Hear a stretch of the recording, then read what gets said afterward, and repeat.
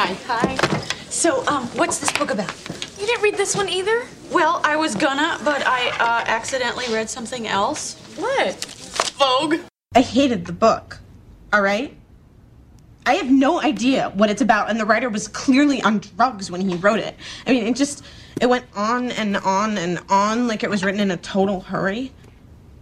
If I handed in something like this, there's no way I'd get a good grade on it. I mean, it's boring and it's unorganized, and I only read 30 pages of it anyway. Well, that was passionate, albeit entirely misinformed. Who dares follow Miss Kelly's lucid analysis? It's required reading. With Tom and Stella. Episode number 67, Wild, from Lost to Found on the Pacific Crest Trail by Cheryl Strayed. If your nerve deny you, go above your nerve. Emily Dickinson and Cheryl Strayed. Oh my God. What have I done? I'm sorry you have to walk 1,000 miles just to... Finish that sentence. Why do I have to walk 1,000 miles? Happy trails, Cheryl. Turn away from the sound of your own voice. You get lonely? I'm lonelier in my real life than I am out here. Follow the avalanche. Must have been some breakup, huh? Breakup is sort of a shorthand.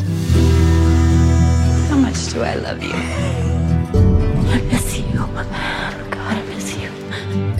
My mother was the love of my life. Come back! You're using heroin, and you're having sex with anyone who asks.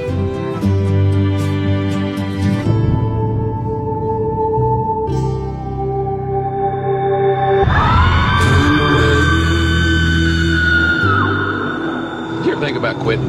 Only once every 2 minutes or so. Well, I've quit a bunch of stuff. Quit jobs, quit marriages. You regret any of them? I didn't have a choice. There's never been a time when there was a fork in my road. Here are some questions I've been asking myself. What if I forgive myself? What if I was sorry? But if I could go back in time, I wouldn't do a single thing differently. What if all those things I did were the things that got me here? Turn away.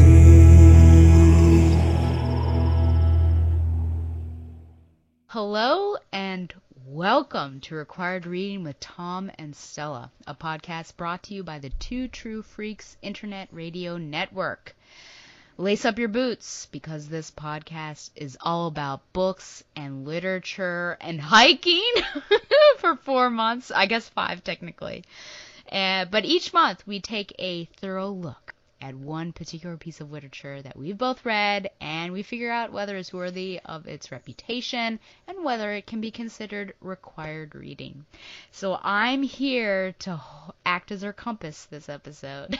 And joining me, the Greg to my Cheryl, I think, is my good friend Tom Panarese. Hello. Do you think, I don't even know if we talked about this, do you think we could survive together hiking, like a long distance? I think so, because I think we both are very good at acknowledging when somebody needs space and quiet. Sure. Like, I can picture, because I think you're kind of like me in that regard, where like sometimes you just want to be quiet and work. Mm-hmm.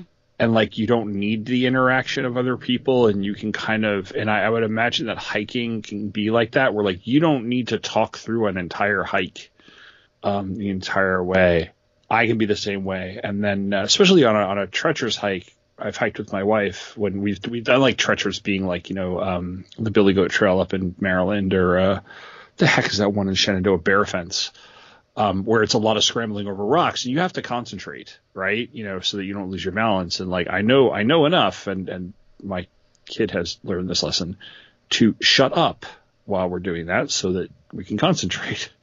So I think you and I are very attuned to that. And And even when we get on each other's nerves, we know to take that step. So I think we would be pretty good. Yeah. Yeah, I think, and we'll certainly be talking about Cheryl because she enjoys being alone more often than with someone. But I almost see us. I feel like we would very much be like our previous book in this short series we've accidentally decided to do, because I think one of us might speed ahead and then, the other one might take their time, and then we come together at night and we commune and have fellowship time around the fire and then go to bed and then start all over. So I can also see that kind of happening. Although I think the difference in that one is that with Cats, it was like he complained the whole way. I think you'd be ahead of me, because you're just physically faster.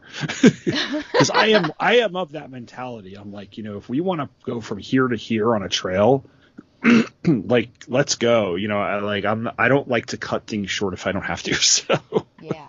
Well, I'm glad to hear that you think we would survive. I think so too. And I think we can take our space, so that's great to hear. Be a good bonding episode. It would. That should be our episode 70, is we take a long hike and we we audio capture it. Oh, that's not a bad idea. That would be really interesting. So we're looking at Wild today, and this book, number one, I decided kind of for Tom and I, or we came to a mutual agreement, but I was the one to ask to provoke the question. And so we're on this little segue and just looking at hiking books for the next, now it'll be 3 episodes counting this one, and then our 70th will be a special. And I thought about this one pretty shortly after starting my reread of Walk in the Woods. And if there could be something that is the opposite of a Walk in the Woods, this might very nearly be its opposite. And at first I was just thinking superficially of, we will have a woman who is now the lead in our memoir, and also her reasons for hiking, I think, are completely different than Bill Bryson's. But I think we're going to be on a really interesting journey with this particular book today, and I'm looking forward to talking about it. Yeah. What's your history with this memoir? This is the second time I've read it. I had read it originally. It might have been around the time I don't know if it was around the time it came out in hardcover or if the first time it came out in paperback, but somebody recommended it to my wife, who read it and then recommended it to me. So it was I checked it out of the Overdrive app in the library. Oh, yeah. And I remember I have not seen the movie, although I've heard of the movie. I'm really curious about the movie, but I did remember when you suggested this, you asked me, would you mind if we read another book about hiking? And I said, is it Wild? Because it was the only other book about hiking that I knew existed, aside from the Canterbury Tales, and we're not going to do the Canterbury Tales right now. So, so I was like, and I remember liking it, 20 years ago or so, whenever I read it back in the day. And so I checked it out again from the library using the Overdrive ebook app and read it on my iPad. And so that's my history. Absolutely, yeah. And hopefully, listeners, you picked up on the fact that Tom said not yet in regards to the Canterbury Tales, so I'm sure it's on his list somewhere. Not in the near future, though. Don't worry. Yeah. That's like a special all of its own. Either that or it's individual, and we'll just cover this tale, Yeah. Anyway. There is a community college near Tom and I called Piedmont Community College. Piedmont of Virginia, technically? PVCC, yeah. Yeah, PVCC. Piedmont Virginia Community College, yeah. And they would, I don't know if they still do it, especially because of COVID, of course, but they would host movie nights at certain points, and they were going to show Wild. And I feel like it was probably 2014 or 2015, and so my first experience of this novel is actually through that film, and I went to go see it, and I thought that it was a really provocative and impactful tale.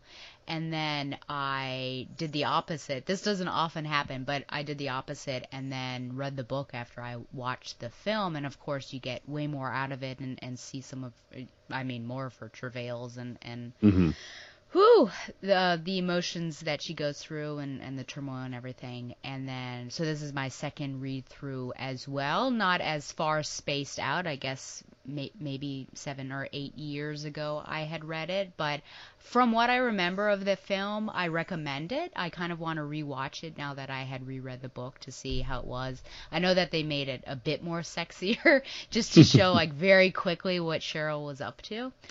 Which made Reese Witherspoon apparently very uncomfortable.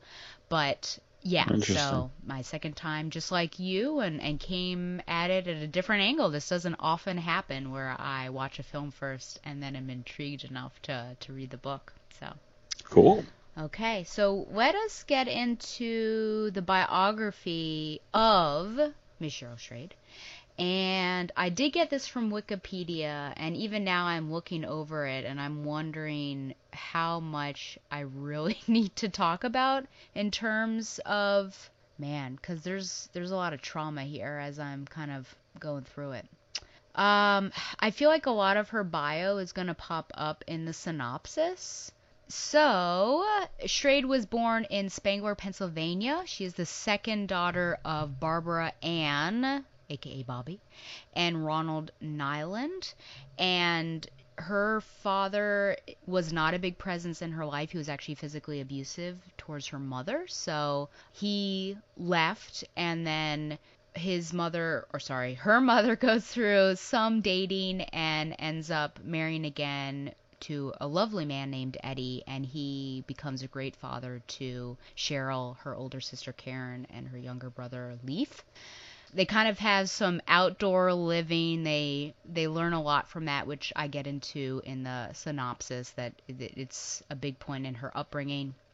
She graduates from McGregor High School in McGregor, Minnesota in '86. She was a track and cross-country runner, cheerleader, and homecoming queen. During the summer after her freshman year of college, Strayed worked as a newspaper reporter for her hometown county weekly, the Aitkin Independent Age in Aitkin, Minnesota, so she's beginning her writing career there. She loosely based the fictional Coltrap County in her novel Torch on McGregor and Aitkin County. She attended her freshman year of college at the University of St. Thomas in St. Paul, and her mother also attended college, kind of with her, with quotation marks. But by her sophomore year, she transferred to the University of Minnesota in Minneapolis, where she received her Bachelor of Arts degree, graduating magna cum laude with a double major in English and Women's Studies. And it takes her a while to get that because she did not turn in her final paper. In 91, so this is kind of the, I don't know, would you consider a boiling point or just like the catalyst for this huge change in her life? When Strayed was catalyst is a good word, okay. Yeah. When Strayed was a senior in college, her mother died suddenly of lung cancer at the age of 45. She was diagnosed, and they were given her that specific time, that time frame of you have so-and-so, and then she rapidly deteriorated. Soon afterward, Strayed developed a heroin addiction. She's also sleeping around with men, having affairs, committing adultery, I guess, apart from her husband. And Strayed has described this loss as her genesis story. So here you go. She has written about her mother's death and her grief in each of her books and several of her essays because she was really close with her mother. And she and Eddie were the point people that were with her mother for that entire time.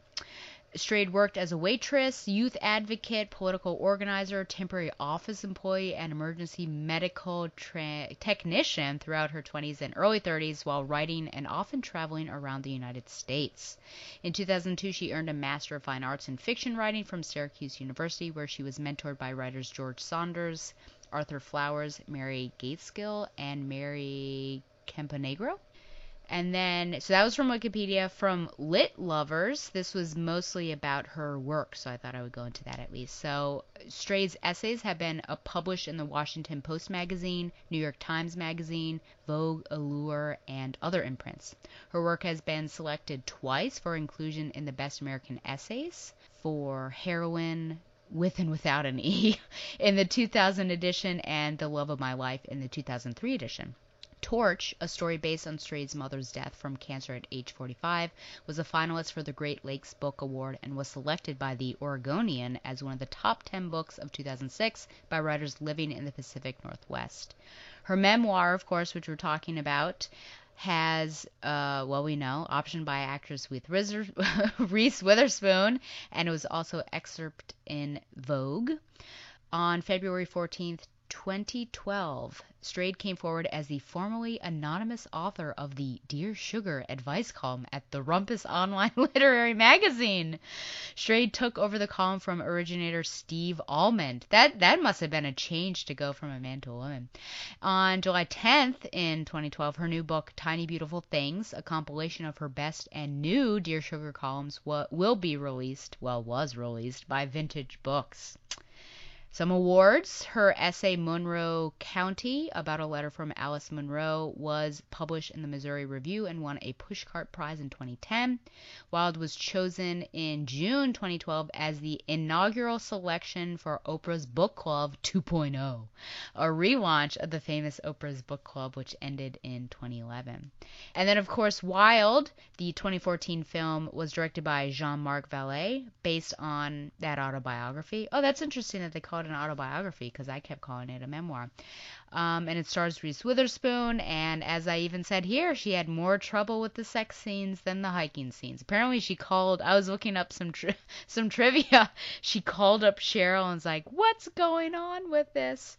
And she said, yeah, and Cheryl told her, yeah, I was not very good back then. So it's just very interesting. Okay, I think that's it. Do you have any comments or things to say about the bio? Not off the top of my head. I'm just looking at Jean-Marc Vallée, by the way, directed Dallas Buyers Club. I'm just trying to think of where I've also seen his name, as well as several episodes of Big Little Lies. Okay, that's what I thought. Yeah. And also of Sharp Objects, which was yeah. Yep. See if there's anything else that I recognize. So that would be what you probably would recognize. From. Yeah, unless you have ever seen the music video for Park Avenue's song "Don't Talk to Strangers," according to the IMDb, but I haven't. Yeah, I have not. It's interesting how he is directing these, with the exception of Dallas Buyers Club, movies or films that are from the female perspective, and often like traumatic as well. Sharp Objects. Yeah, curious. You're curious what a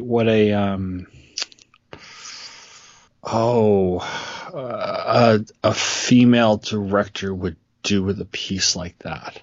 Well, like Wild, right? Like, I haven't seen the Reese Witherspoon movie. I think I might go watch it if I can find it. Unfortunately, I'm thinking of, I'm trying to think of, like, I don't know if Jane Campion would be a good one.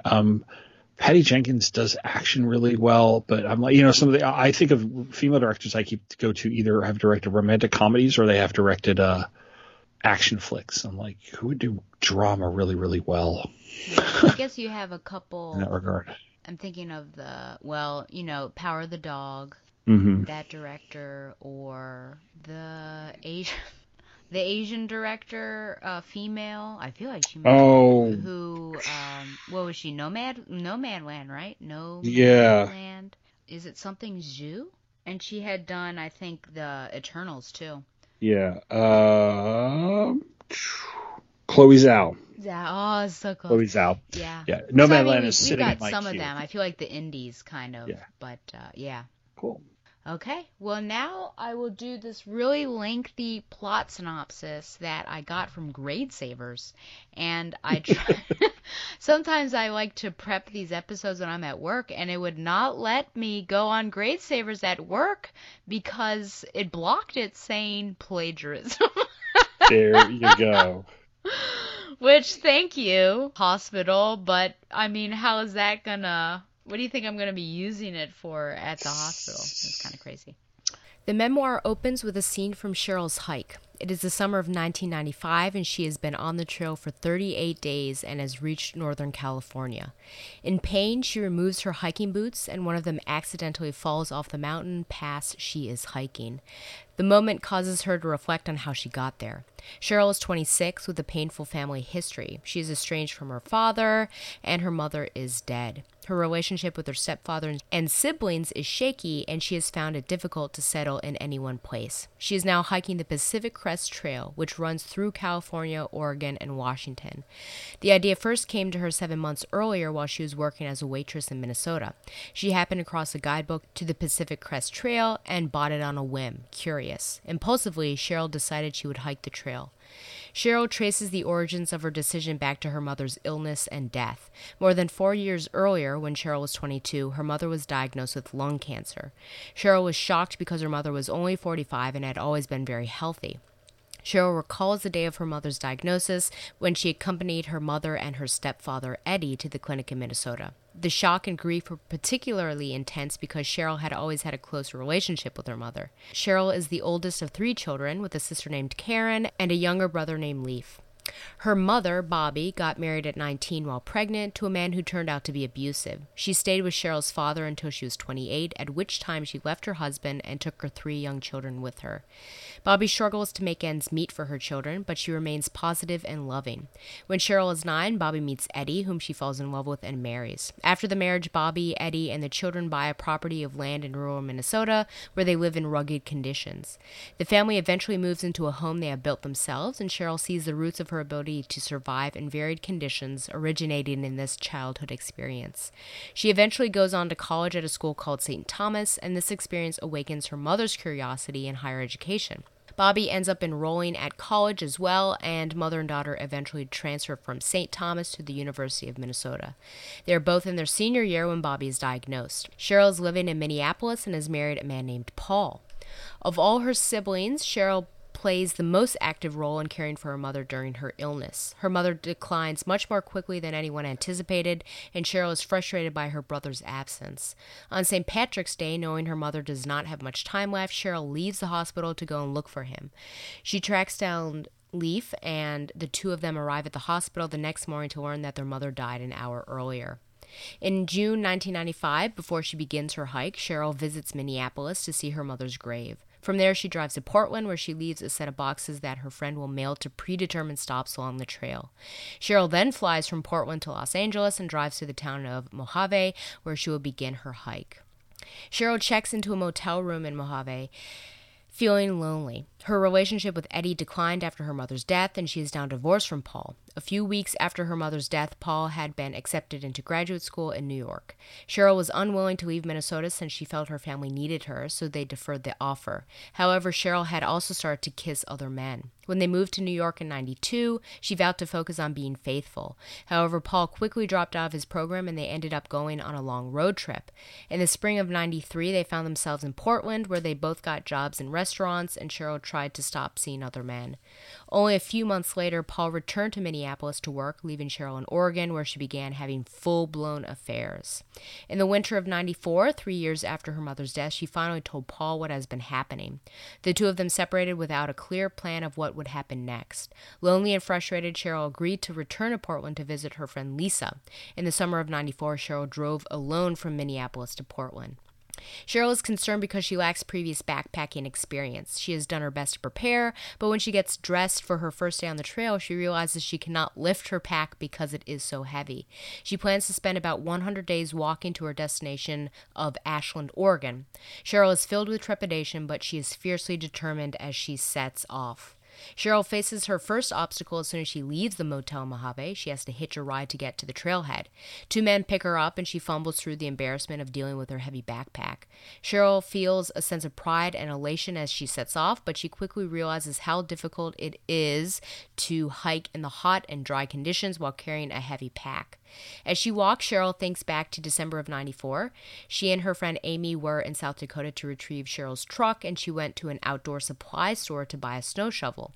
While there, she saw a Pacific Crest Trail guidebook for the first time, but she didn't think much of it. However, later that day, Cheryl began to suspect that she might be pregnant. The father of her child was Joe, a man Cheryl met in Portland in the summer. Shortly after she and Joe had begun sleeping together, he had introduced her to heroin. Lisa had tried to intervene, but Cheryl had brushed off her concerns. Lisa had then called Paul and told him what was happening, so Paul went to Portland. At first, Cheryl had been resistant to him intervening in her life, but later that day she was robbed at knife point. Shaken, Cheryl had abruptly left Portland and returned to Minneapolis with Paul in late September of '94. A week later, Joe had gone to visit her. During his visit, Cheryl had slept with him and also done heroin. She had intended to turn her life around when he'd gone, so she was surprised to realize she was pregnant. Driving back to Minneapolis, Cheryl grieved over everything that had happened since her mother's death. As soon as she arrived, Cheryl bought a copy of the guidebook and began preparations for her hike. Cheryl has brought the guidebook with her on the hike, but looking through it on the trail just makes her more nervous. She has also brought a book about using a compass, a book of poetry by Adrienne Rich, and a Faulkner novel. On her first day on the trail, Cheryl pitches her tent early. She sets off the morning of the second day, planning to hike the remaining 13 miles to her first water source at Golden Oak Springs. However, she realizes the terrain is more challenging than she expected, the weather is unpredictable, and she's making much slower progress than she anticipated. She also faces the embarrassing challenge of finding herself unable to dig the hole she had planned to defecate in. Cheryl reaches Golden Oak Springs on day 3 of her hike. She refills her water supply and then lingers there. She reflects on how only 2 days before beginning her hike, she had taken heroin with Joe in Portland. Cheryl is in pain but begins day 4 feeling hopeful when she leaves Golden Oak Springs. New obstacles emerge. She falls and injures her leg, and she has to climb over a number of fallen trees. On day 5 on the trail, she is frightened by an encounter with a moose. She's averaging about 9 miles per day and is concerned about this slower pace. On day 8, Cheryl assesses her food supply. Her next stop is in Kennedy Meadows, where she'll have a supply box, 135 miles away. Her stove is also not working because she put the wrong fuel in, so she can't eat any food that requires preparation. Cheryl decides to leave the trail and head in the direction of the highway she knows runs parallel to the trail. She begins following a jeep road and eventually comes across 3 men. They're preparing to dynamite blast a mountain as part of a mining operation. One of the men, Frank, agrees to take Cheryl back to his place so she can spend the night there and repair her stove. During the drive with Frank, Cheryl becomes nervous and tells a lie that her husband Paul is waiting for her in Kennedy Meadows, even though she has been divorced since April. She and Paul mark their divorce by getting matching tattoos of a horse. At Frank's home, she meets his wife, Annette, and gratefully eats dinner. Cheryl recalls that she technically never completed her college degree since she was too grief-stricken to write a final English essay. The next morning, Frank leaves Cheryl on the highway to hitchhike to a town called Ridgeway. She's picked up by a man named Troy who delivers chips, and he takes her to an outdoor supply store. After getting her stove repaired, Cheryl decides to stay in Ridgeway for the night, and she checks into a motel. The clerk at the hotel tells Cheryl that the Sierra Nevada mountains still have a lot of snow, which is worrying news to Cheryl. Nevertheless, the next day she returns to the trail when she gets a ride to Walker Pass. She has to cover 52 miles to Kennedy Meadows and 16 to her next water source. As she hikes, the conditions become more difficult, with Cheryl encountering rock slides and blistering heat. By the time she arrives at the next water source, Spanish Needle Creek, Cheryl has decided to quit. She plans to walk to the next road and then veer off the trail and follow the road until she finds someone to give her a ride. However, before she arrives at the road, she runs into a fellow hiker named Greg. Greg is much better prepared than Cheryl and is encouraging to her.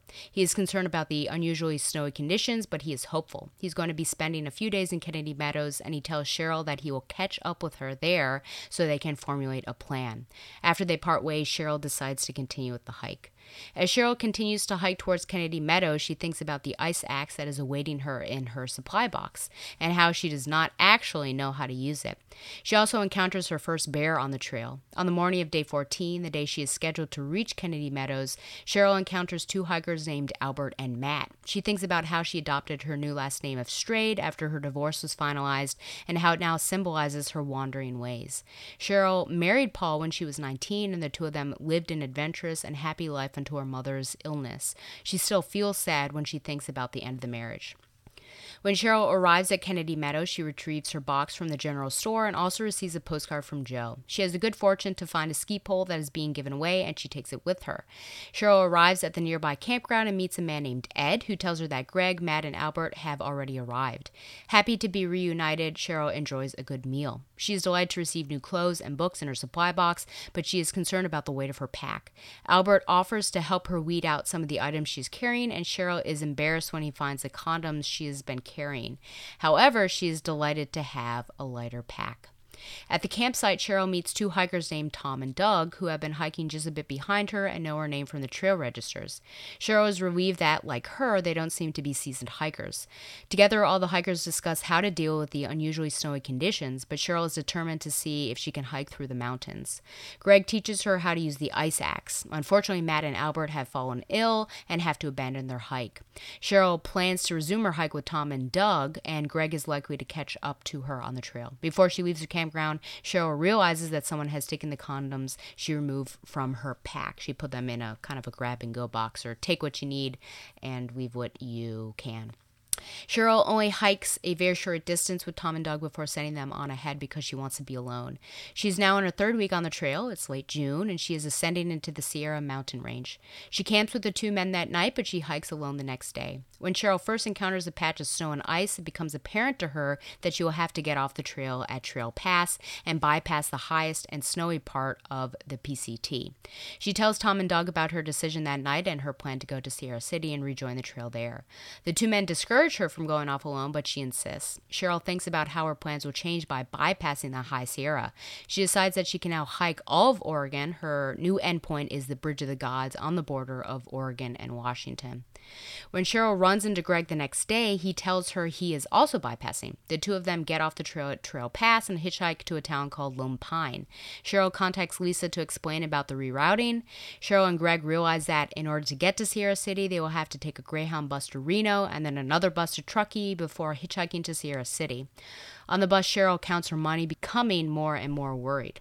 She will not receive more money until her next supply box in Belden Town, 96 miles away from Sierra City, and she does not think she can afford a motel in Sierra City.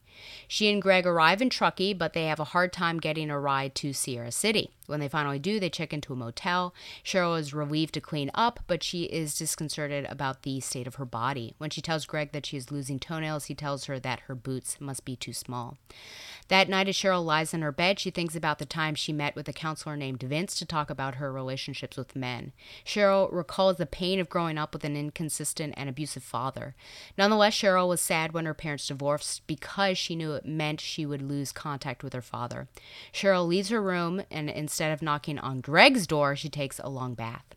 Outside of Sierra City, Cheryl and Greg rejoin the trail and part ways. She is concerned because that stretch of trail is still very snowy, and she becomes disoriented and unsure of whether she is still in the PCT. Cheryl briefly considers returning to Sierra City and bypassing even further, but she decides to stay on the trail. 4 days after leaving Sierra City, Cheryl has covered 43 miles and has another 55 miles left to go before reaching Belden Town.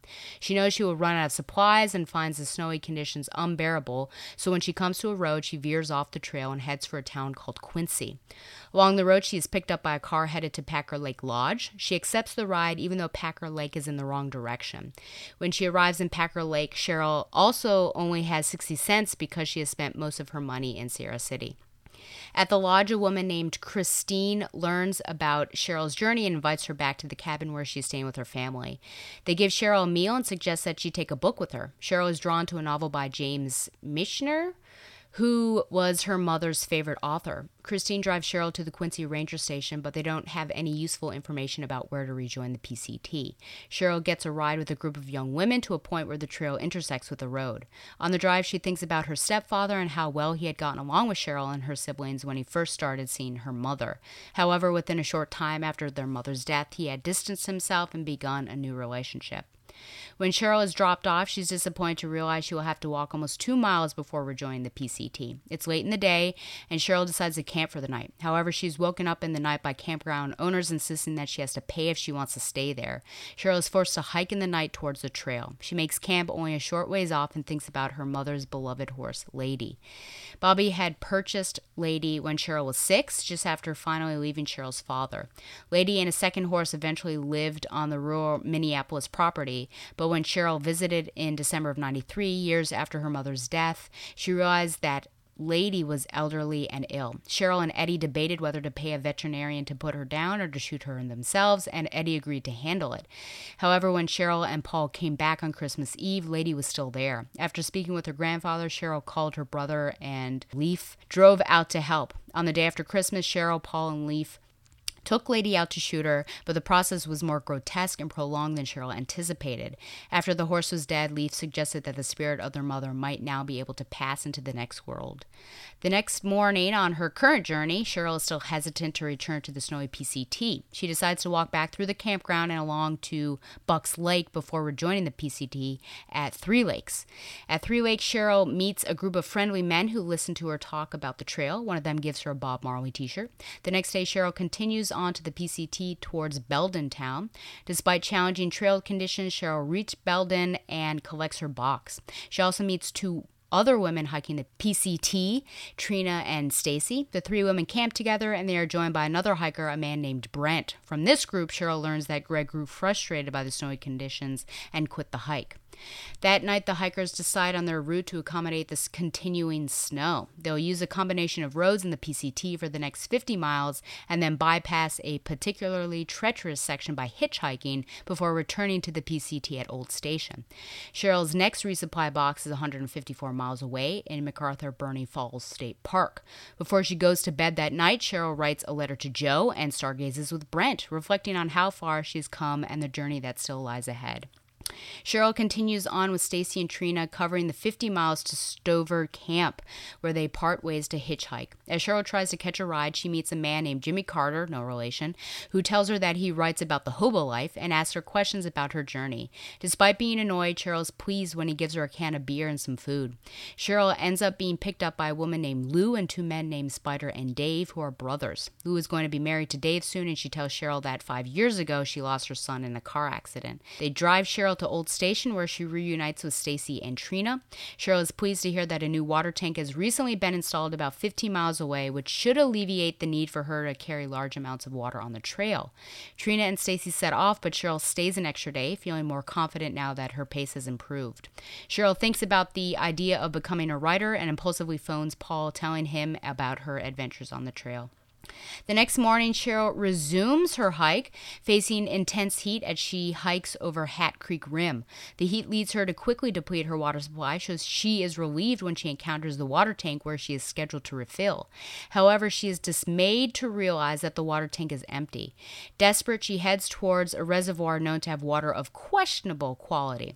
Cheryl purifies the water from the reservoir and drinks it, waking up to tiny frogs crawling all over her. She sets off the next day in a weakened condition and doesn't make much progress. She detours off the trail to a general store in a town called Castle, where she chats with a fellow hiker named Rex. He tells her that if her boots are too small, she can ask the company to send her, REI being the company, to send her new ones. The next day, Cheryl hikes the rest of the way to MacArthur Burney Falls Memorial State Park, where she picks up her resupply box and phones to arrange to have new boots sent to her. Cheryl is initially happy with her plan, but she becomes concerned as she waits for the boots to arrive, since the delay risks affecting her progress on the trail. When she learns it will be 5 days before she can have the boots, she asks them to be sent to her next stop, resigning herself to hiking the next stretch in her ill-fitting boots.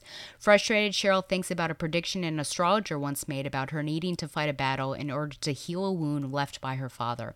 As Cheryl walks the next day, she thinks about the history of the trail and the dedication of those who work to make it possible for her to be hiking it. As she approaches Castle Crags, Cheryl sits down to rest on the edge of a slope and accidentally knocks one of her boots off the edge. So this is the beginning. She now has to continue in only her sandals. Continuing on, she recalls how, before she began her hike, she had driven to see Eddie and visit her mother's grave on the rural property. She arrived during a party and was greeted by her brother, only to be upset seeing the old kitchen table being carved on by party guests. She and Leaf reminisce together, reflecting on what life might look like after she finishes hiking the trail. They also visited an abandoned house nearby that they used to sneak into as children. On the trail, Cheryl continues her hike, concerned because she's feeling disoriented and lost. Her sandals have also fallen apart, so she is now hiking in foot coverings from makeshift duct tape. Finally arriving at Castle Crag, Cheryl picks up her resupply box, her new boots, and letters that have been forwarded to her during her time hiking. She also reunites with some of the hikers she had met earlier on the trail, and they all camp together that night. The next day, Cheryl is annoyed to find that her new boots still hurt her feet. Because of her difficult experience on the trail, Cheryl is eager to take a few days off and spend them at the Rainbow Gathering, a festival. However, the hikers can't locate the Rainbow Gathering, even though they come across other hippies looking for it as well. She crosses paths with a woman named Vera, who is hiking with a small boy named Kyle, but she is mostly alone, and I think they have an alpaca or a llama there. As Cheryl approaches the border of California and Oregon, after more than 50 days on the trail, she realizes that she is finally feeling stronger and more confident. Cheryl crosses the border from California into Oregon, feeling triumphant. She is eager to arrive in Ashland because she has put additional money in the box she will pick up there, along with regular clothes. However, when she arrives, she is dismayed to find that the box is not there. A strange atmosphere also hangs over the town since the death of Jerry Garcia has just been announced. Cheryl is invited a number of times to gatherings to celebrate his life, but she is focused on retrieving her box. Once she has it, she checks into a hostel with fellow hiker Stacy and Stacy's friend Dee. After resting and eating, they decide to go to the Grateful Dead Memorial Gathering, where Cheryl meets a man named Jonathan. He invites her to come back to the club the next night to join him. Cheryl and Jonathan listen to music at the club and make plans for her to see his home later that night. She steps outside while waiting for him to finish working, and she meets a man named Clyde who is living in his truck. She gets into the truck and passes some time with Clyde. They drink some tea, who offers her also some chewable opium. After a while, Cheryl rejoins Jonathan, and they drive to the farm where he is living and working. He and Cheryl talk, kiss, and finally go to his tent, where Cheryl is startled to find that he doesn't have any condoms. And she left her own back at the hostel because she feared Jonathan might find her unattractive, and she wanted to resist the temptation to sleep with him. Nonetheless, Cheryl spends the night, and the next day, she and Jonathan go to the beach. Cheryl slips off by herself to write Paul's name in the sand, knowing it will be the last time she commemorates him this way. Later, Cheryl and Jonathan make love on the beach before returning to town because he had gathered some condoms. The next day, Cheryl resumes her hike, headed towards Crater Lake National Park. As Cheryl hikes through Oregon, she notices changes in the terrain and temperature. On August 18th, her mother's birthday, she thinks about how her mother would have been turning 50. She recalls her mother's personality and the decision to cremate her. While most of her mother's ashes had been spread on their property in Minnesota, Cheryl had consumed a handful of them. Cheryl also reflects on how, when she was pregnant, her projected due date was the week of her mother's death. And I should say that she did get an abortion before she started hiking. I mean, basically right after she found out she was pregnant. At Shelter Cove Resort, Cheryl picks up another supply box and meets a group of hikers who have been walking just behind her on the trail. They are three handsome young men whom she nicknames the Young Bucks. They push past Cheryl on the trail, maintaining a faster pace, and she continues through Oregon alone. One day, on a detour from the PCT, she meets two hunters who ask her for water. She offers to let them use her filter to clean pond water, but they end up breaking it. Growing increasingly uncomfortable, Cheryl lies and says she plans to hike on before setting up camp, and the men leave. A few minutes later, they come back and are angry when it becomes clear that she lied about her plan to move on. I should say only one man was angry about it. The other one came back to find and wondered why that guy had come back. So one was sketchier than the other. They eventually leave, but Cheryl is so unsettled that she packs up all her things and starts walking again. In Olali Lake, Cheryl retrieves another box and reunites with the three bucks. The three of them camp together before being offered a space in a cabin at the resort. Cheryl is also joined by her friend Lisa, who has driven out from Portland. Before she leaves Olali Lake, Cheryl also runs into Doug. They agree to hike together for a stretch, although Cheryl wants to finish her hike alone. About 50 miles away from the Bridge of the Gods, Cheryl breaks off alone. Early on a Friday morning, she walks into the town of Cascade Locks, located on the Oregon side of the bridge, which spans the Columbia River River and marks the border between Washington and Oregon. Cheryl pauses to savor the moment, knowing she is only a short distance from Portland, where she plans to stay indefinitely. A man offers to drive her, but she declines, wanting to reflect.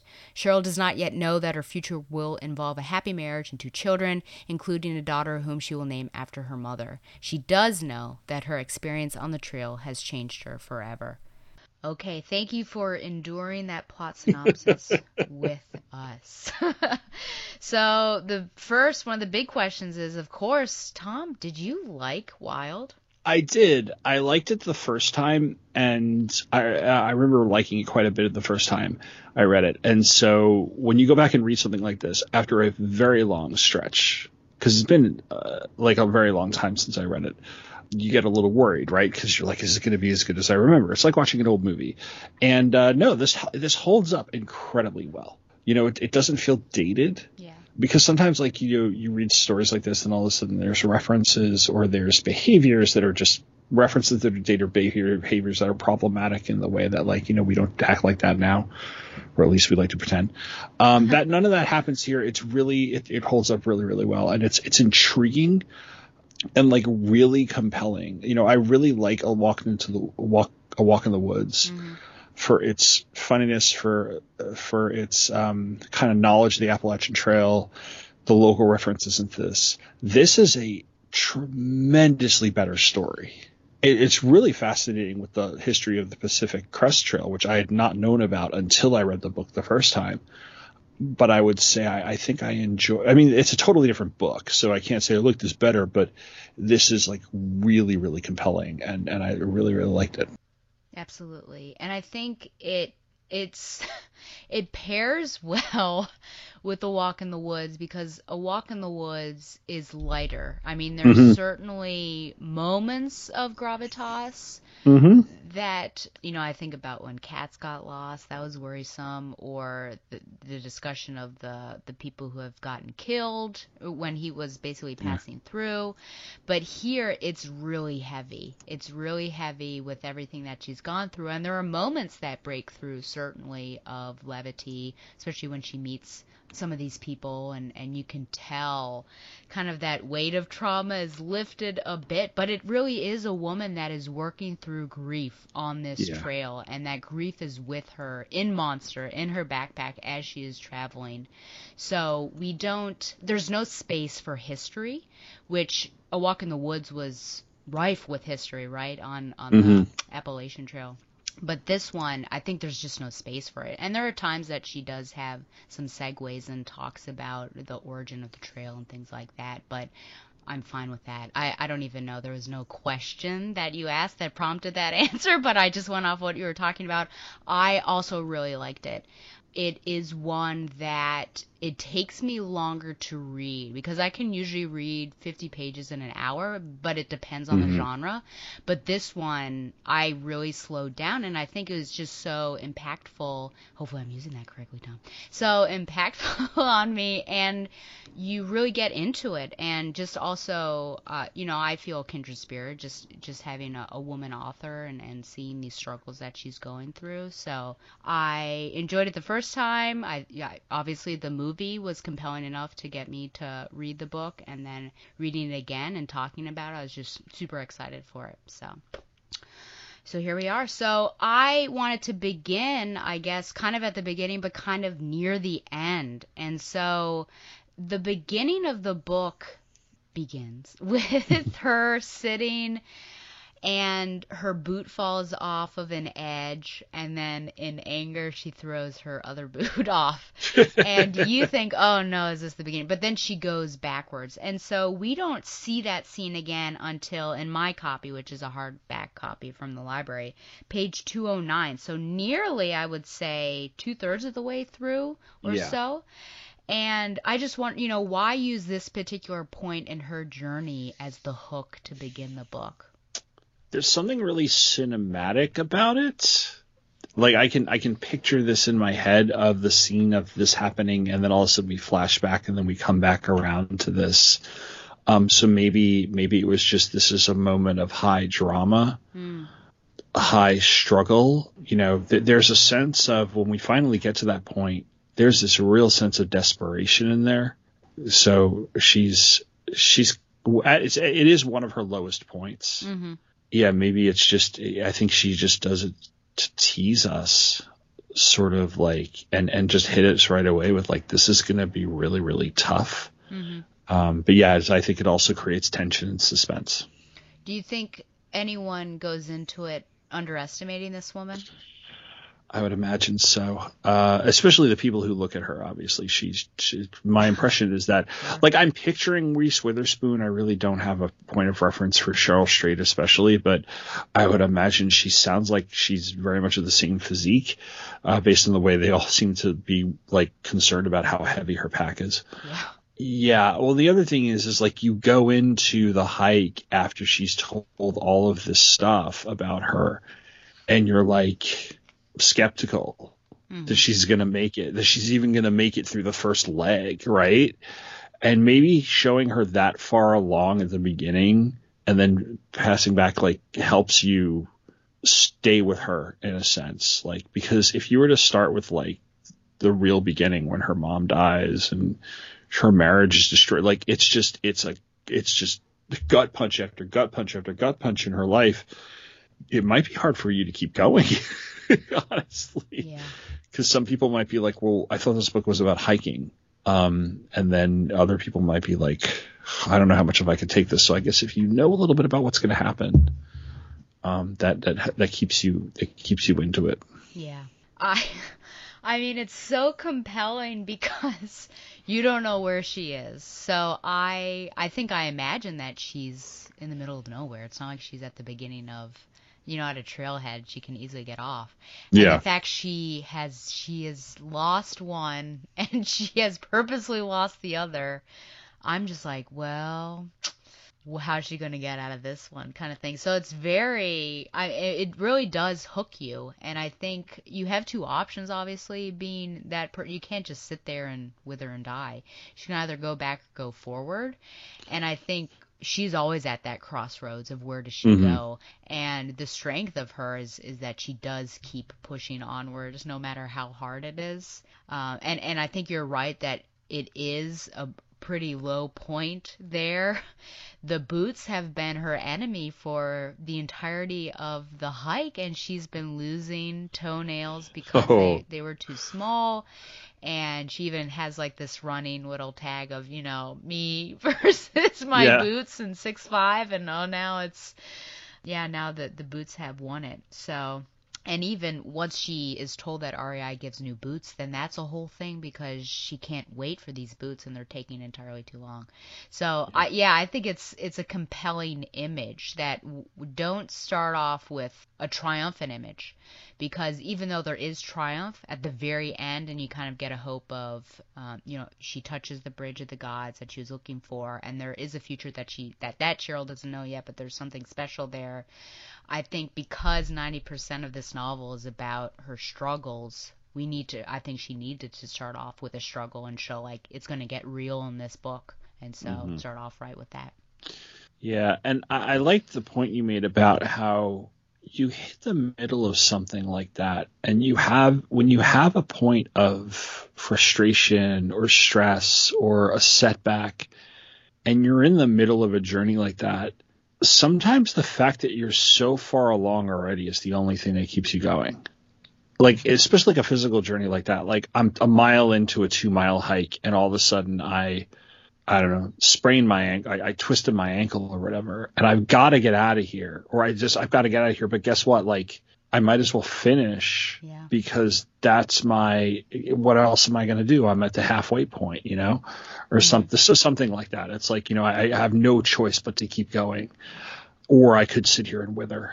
Absolutely. Yeah. Which I wouldn't be surprised if she considered, not to make light of it. But I would imagine that at a very desperate point, you would think of that. Absolutely. Yeah. I think there are moments where it's like, that tree, when some of the wildlife frightening her, like, what if I just stayed here and died. And I think to a certain extent, some of the low points, I feel like maybe death would have been a mercy to her. Yeah. Joining her mother, potentially. She's been having a rough time. But yeah, this, she may look slight, blonde, fair, a waspy sort of creature. But given her upbringing and everything, she is no, wilting wallflower? Is that what they call them?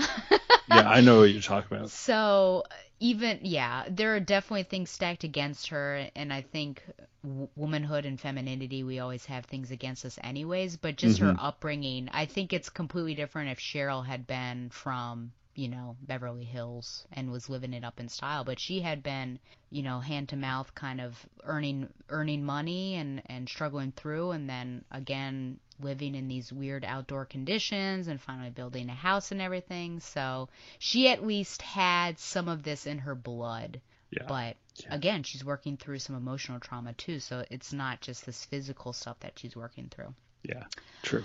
The next question is that I want to read actually just an excerpt on page 95 again for me. But okay. I wonder, just I guess as an existential question, I don't know, but do you think it's critical that we personally and just human beings find and do hard things?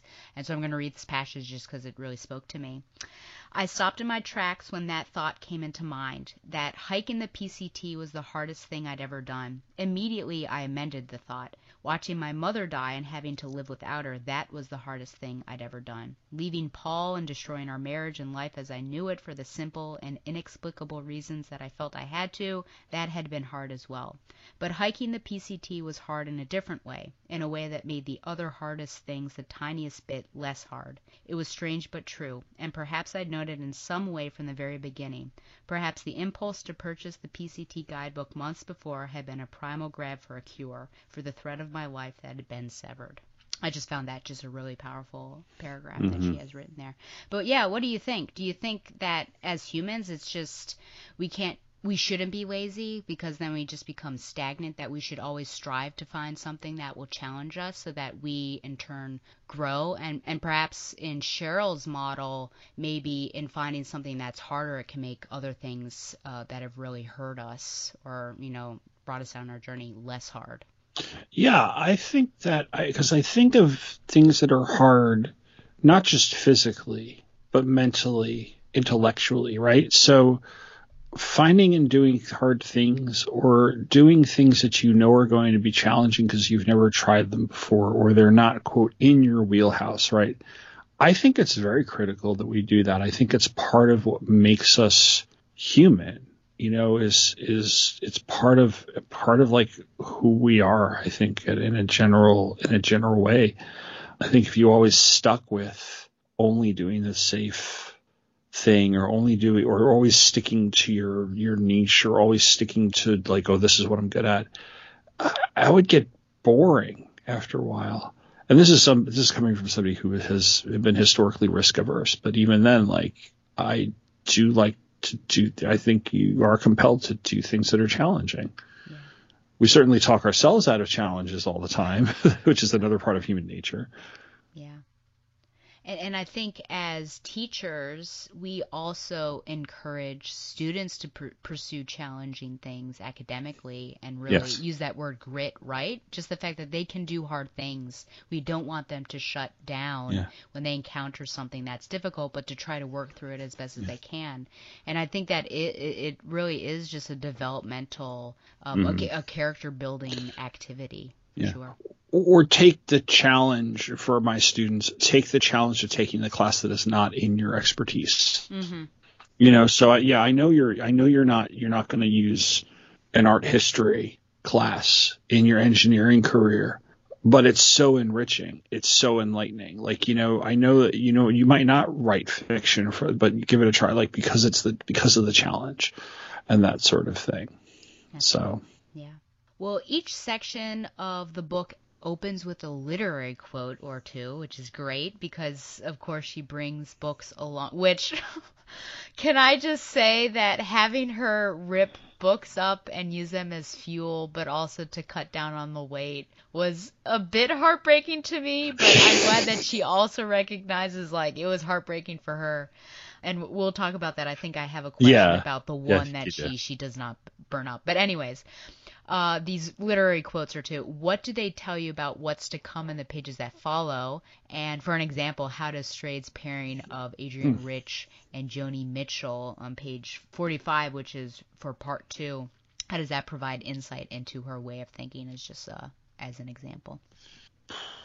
I'm gonna punt this back to you. I don't have it. Well, I don't have my copy in front of me because okay. So I'm trying to remember beyond just kind of the general way authors tend to do that. I think it just kind of provides some sort of foreshadowing or something, but I can't give you a specific example. No, I would agree. I think the big thing about, in particular, that section, because I think she is really intentional about choosing this. Not to say that other authors aren't intentional, but in this section, which is another question I want to get to at some point, she actually goes into her name change. And so the fact that Adrienne Rich is saying the words are purposes, the words are maps, and then Joni Mitchell saying, will you take me as I am, will you? I think gets into this question of identity. And this is also the section where it's, talking about the hardest things and everything. So I think she pairs them well, and I think they do get to some moments where she's really inward thinking. So it's not just kind of a superficial, I saw a moose on the trail today, so that's why that's from, but something that she had discovered about herself. Yeah, okay. I would say. I mean, Tom's not here to know. Yeah. Tom has punted it, so I could be right, I could be wrong. Yeah, no, no one will know. Like I said, I'm sorry if I had. This is this is one of the drawbacks of checking out an ebook from the library and also having your notes stop on an iPad. Okay. But at least now I know that you had an ebook. So if you have any page numbers you want to throw out to me, I can always flip for you. So let me know. Okay. Okay. Well, I guess we'll talk about Strayed as a character in her own work. And I do want to pair it to religion, but it's kind of a personal question there. So Strayed is quite forthright in her description of her own transgressions, and while she's remorseful, she never seems ashamed. Is this a sign of strength or a character flaw? Can it be both? I think it can. Would you like to explain? Claim evidence commentary? I think that her. I don't even want to use character flaw is a great phrase, but there's so much trauma and acting out that brings about the character flaw or reveals the character flaw that's behind some of the transgressions, especially like the infidelity in her marriage and then her addictions and things like that. It's not like this came out of the blue, She's very, very good at drawing a straight line from like, these are the things that have happened to me. And clearly, even for an armchair psychologist, you can kind of see how she is connecting to like, this is the act of self-sabotage, because a lot of it is self-sabotage. But at the same time, her lack of guilt over it or her lack of shame, I think is a strength. Because there is remorse, right? She's not callous about it, but she doesn't feel that she has to go around wearing, to use a cliche allusion to another novel, a red A on her chest for the rest of her life, which is what our culture tends to do with women who make these sort of, or have the sort of transgressions that Strayed has, cheating on her husband, doing drugs, those sorts of things. She got an abortion at one point, I believe too, and like, so, and again, and I'm not going to bring that debate in here, but there is she could be readily stigmatized, and women who go through or do the things that she does are easily stigmatized in our society. And she shows remorse for those things that she considers to be bad, and even has very deep and very genuine thoughts and feelings about them. But I like the fact that she does not turn around and say, I'm like, that she doesn't turn around and feel the need to constantly apologize for something that she's already dealt with or already felt the remorse for. You know? I think there's not space in the novel for that, too.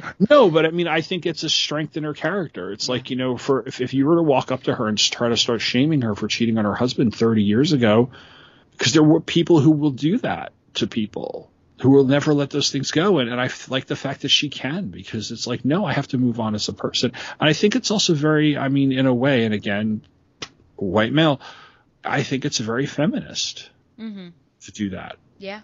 I mean, in this in this day and age, I'm sure if she were on the Twitter, someone would like go digging through her tweets and be like, "Remember that time that Cheryl Strayed cheated on her husband?"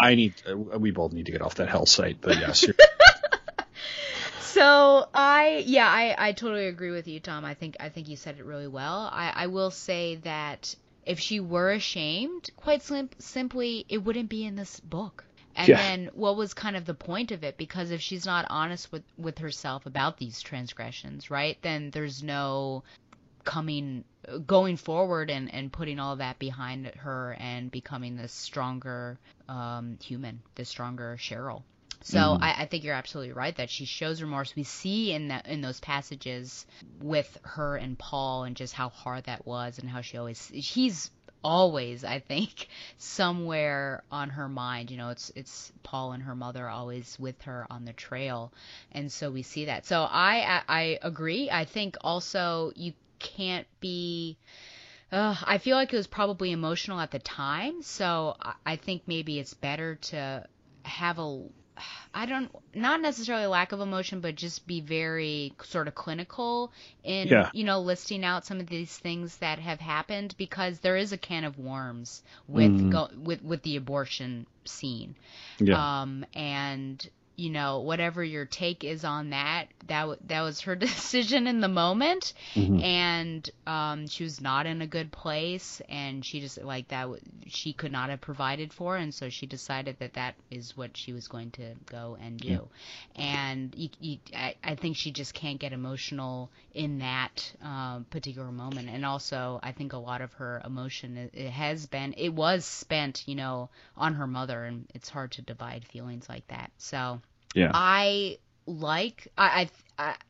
guess it sounds weird to say this, but I like that she is flawed, because, you know, some of these people with memoirs might be touted as this like amazing human being, and we're all fallen human beings and we all have these flaws. And so to have someone who really puts it out there, there's no window dressing about it. She's not pussyfooting around like, this is who I was, this is where I came from, and that journey. And there's, you know, trauma in her past to explain some of these things as well. I think it is very admirable. So I appreciate that, you know, as from one woman looking to another one. Not saying that, you know, I condone those actions, but I'm just saying that I appreciate that she is very honest and forthright about that. So I don't even know how to ask this question, but one person that I knew was reading this book, I don't think that this person had seen the actual film, was, I don't want to say like disgusted, but she was uncomfortable. I don't know. She didn't like it, I think, because it really did chafe against her religious beliefs and everything. And while I can totally see, I mean, if you take the abortion, for example, you know, that would be a prime one, or just like how she behaves. But I almost feel like that's kind of a short-sighted look at it, or you're not really we're looking past what we have just talked about, her flaws and her remorse and things like that. But I feel like even though Cheryl uses the lowercase g and doesn't really talk about God too much, that there's a lot of spiritual aspects to this novel. So I guess that's my question. Even though there might not be like religion as such in it, and there might be troubling passages, I feel like people can learn a lot, and there is a lot of spiritual aspects to it. I don't know if there's a question in there. I just wanted to talk about it. I wondered what your thoughts were on it, and I can give you some examples of what I have seen if you would like. But do you think that maybe people can find, if you're a Christian and struggling with some of the things that she does, shouldn't you still be able to maybe look past that and see some spiritual aspects to it? and that it's still a worthwhile piece of literature and memoir? Or do you think it just is going to be really hard for maybe a hard-lined Christian to read this? Well, if you're turned off by that and you find it disgusting or whatever, aren't you just being sanctimonious? I suppose. I mean, isn't there a whole thing about, not being judgmental in that way? I mean, I think there is something. Then again, like, even if I think of the 19th century literary movement of transcendentalism and the whole idea of you go back to like Emerson and Thoreau and communing with nature and et cetera. And I'm simplifying for the sake of brevity here. There's something spiritual in that. There was something even spiritual in a walk in the woods, where you are connecting with something. And I don't think you can find capital G God in something like this, certainly, especially if you have those pre-existing beliefs. But take your Christianity out of it, you still find evidence of something greater than you in this.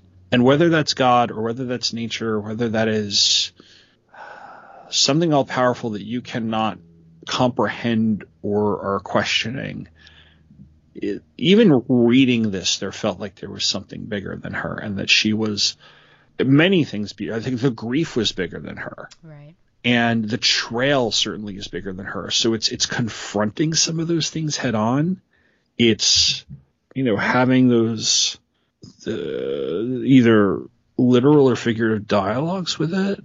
So yeah, I think there's an aspect of spirituality. And I like the fact that it's us as the reader finding it as she finds it, as opposed to being lectured at or sermonized at, Yeah. So feel free to share some of those examples too. Oh, well, I guess all the people she meets, with the exception of the two sketchy leaders, and which I think one of my questions is, were you ever scared for her? So we can talk about that. Yeah. And the people who kicked her out of the camp at night. People go out of their way to help Cheryl. And the people she meets on the trail are just so lovely that there's just something really powerful and special about that. Or the fact that she is running low on funds and she's able to make it on 60 cents. I know. Or, the hitchhiking that has helped out. I know there was that moment with the fox that she felt like it was her mother that was watching her. Yeah. The Bob Marley t-shirt I thought was pretty special. So I feel like there's a lot there, whatever you want to call it. And she, given her reckless behavior, I think she was protected from a lot worse, given some of the things that she's doing. And I also think, again, we're all flawed human beings, and we have seen people, have these dark lifestyles and then come out of it and I don't know, be a priest or a pastor or something like that. So you can't ever judge someone from it. So I think it very much is about the journey and seeing where she comes from. And I think there are these really beautiful moments of spirituality that come through. And I totally understand why she, cuts the big G down to a little g, because of how she's just so angry with what happened to her mother. And some people, do go through that grief. And the big question, working at a Christian school for 10 years is, if there's a God, why does he allow suffering in the world? And so I totally get it. But I hope that people, whatever their religiosity, that they would give this a chance and not automatically sort of pass her off, or brush her off, I guess is the right phrase, because she goes through so much, and I think she grows as a person, and we see again those beautiful moments. Well, there's a lot of empowerment in this book too, right? Like, it's not just, some of the things she does actually are pretty empowering. And yes, she makes mistakes, but again, it's like again, there's something sanctimonious about like calling those things out when she clearly is acknowledging that too. Like, it's not like she's not aware of who she is, and the mistakes she has made and the things she has done. And she doesn't owe the reader her apology. And that's going back to that previous question. So she shouldn't owe anybody an apology because their religious beliefs are, they get triggered by that. I mean, the big word is grace, of course. What is the role of grace, and that you're not extending grace to her, for sure. Yeah. Yeah. That was just a personal thing because I just remember that from years ago. Okay, talking about fear. So she says on page 51, I knew that if I allowed fear to overtake me, my journey was doomed. Fear, to a great extent, is born of a story we tell ourselves, and so I chose to tell myself a different story from the one women are told. So fear is a major theme in the book. Do you think that Strayed was, these are kind of extremes here, too afraid or not afraid enough? And were there any moments that you were afraid for her? I think the moment I was most afraid for her was, you just mentioned it, the two hunters. Yep. Funny thing is on the trail by herself, I think I was a little nervous for her and her. I mean, granted, she came back to write the book, so I knew she wasn't going to die out there. But I was a little worried for her safety at times. But I always felt a little more secure because I felt like she knew what she was doing, even though she would totally admit to you she didn't know what she was doing. The whole technical hiking aspects. She makes a lot of mistakes, which are so relatable because you can be prepared as hell for something like this and everything will go completely sideways. But that was scary with those two hunters. Especially the way the one guy was just a little too lascivious in the way he was approaching her. And I was just like, Molly, you in danger, girl. Get out of there. Yep. Yeah. And then did you answer whether she was too afraid or not afraid enough? I don't know. Because the cynic in me says she wasn't afraid enough. I read books like this, or I was just reading a book that I'm not going to be choosing for this, but I might bring up in our episode 70, called The Walk Across America by Peter Jenkins. And that was he wrote that back in the 70s. And I was reading his encounters with people and going, in this day and age with how polarized our country has become and how polarized citizens have become, I don't know if you'd be able to have the interactions that you have. And that did seep in sometimes. But at the same time, this community that she's a part of, this hiking community, we've seen it here and we saw it in Walk of the Woods too. There is a sense of camaraderie and looking out for one another. I don't think I've met a mean person on a trail, Yeah. I probably met some pushy people, but for the most part, the people who I've come across when doing my little in and out morning hike type of things, who seem to have experience, or at least they have equipment with them, have always been nice, right? Mm-hmm. And there's just and I think that it's just kind of that whole that thing about travel, how it gives you that perspective and everything. So none of the people who, with the exception of a couple people here and there, like you said, the people who kicked her out of the campsite, most of them were very welcoming and had a good perspective because they I don't know, they'd experienced something or whatever. They had that decency. So I think that's where I think that she didn't need to be too afraid at many, many points. Yeah. But I like her point about how if she allowed the fear to overtake her, her journey was doomed. And that could have either been in the way of just being absolutely scared, or I'm afraid, so I'm going to start making excuses as to why I'm going to quit type of fear. Mm-hmm. Well, I got to get back to here. The excuses we make when we really want to do something really risky, but we're like, do I get the time off work, or how am I going to make money? All the ways we've been trained to not take those risks.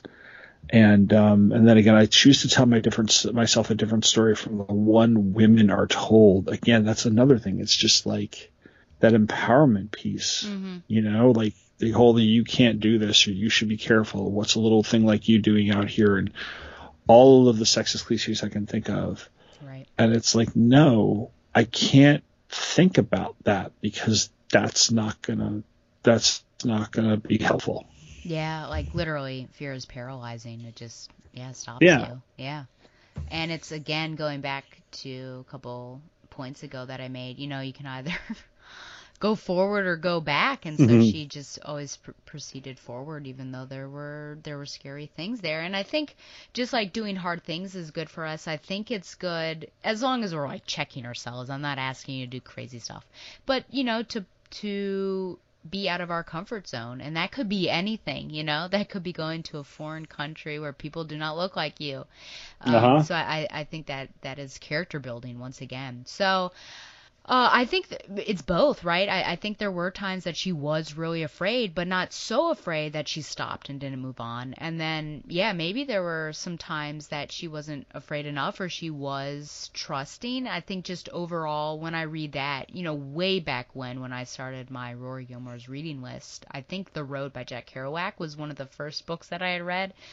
And I was just imagining myself like, I can never do this, like, you know, hitchhiking and doing that kind of thing because I just don't trust it. So that's one of those things of like, she really just, she goes out. And I think there's always a sense when there's a man there, there's always that what if. Like, I think Frank was his name, who had the Twizzlers in the truck. It's like, oh, what's this guy going, you know, up to? And then, of course, the hikers. I was absolutely afraid for her and also astounded that it took that long for her to get in that situation, which was, you know, certainly a blessing.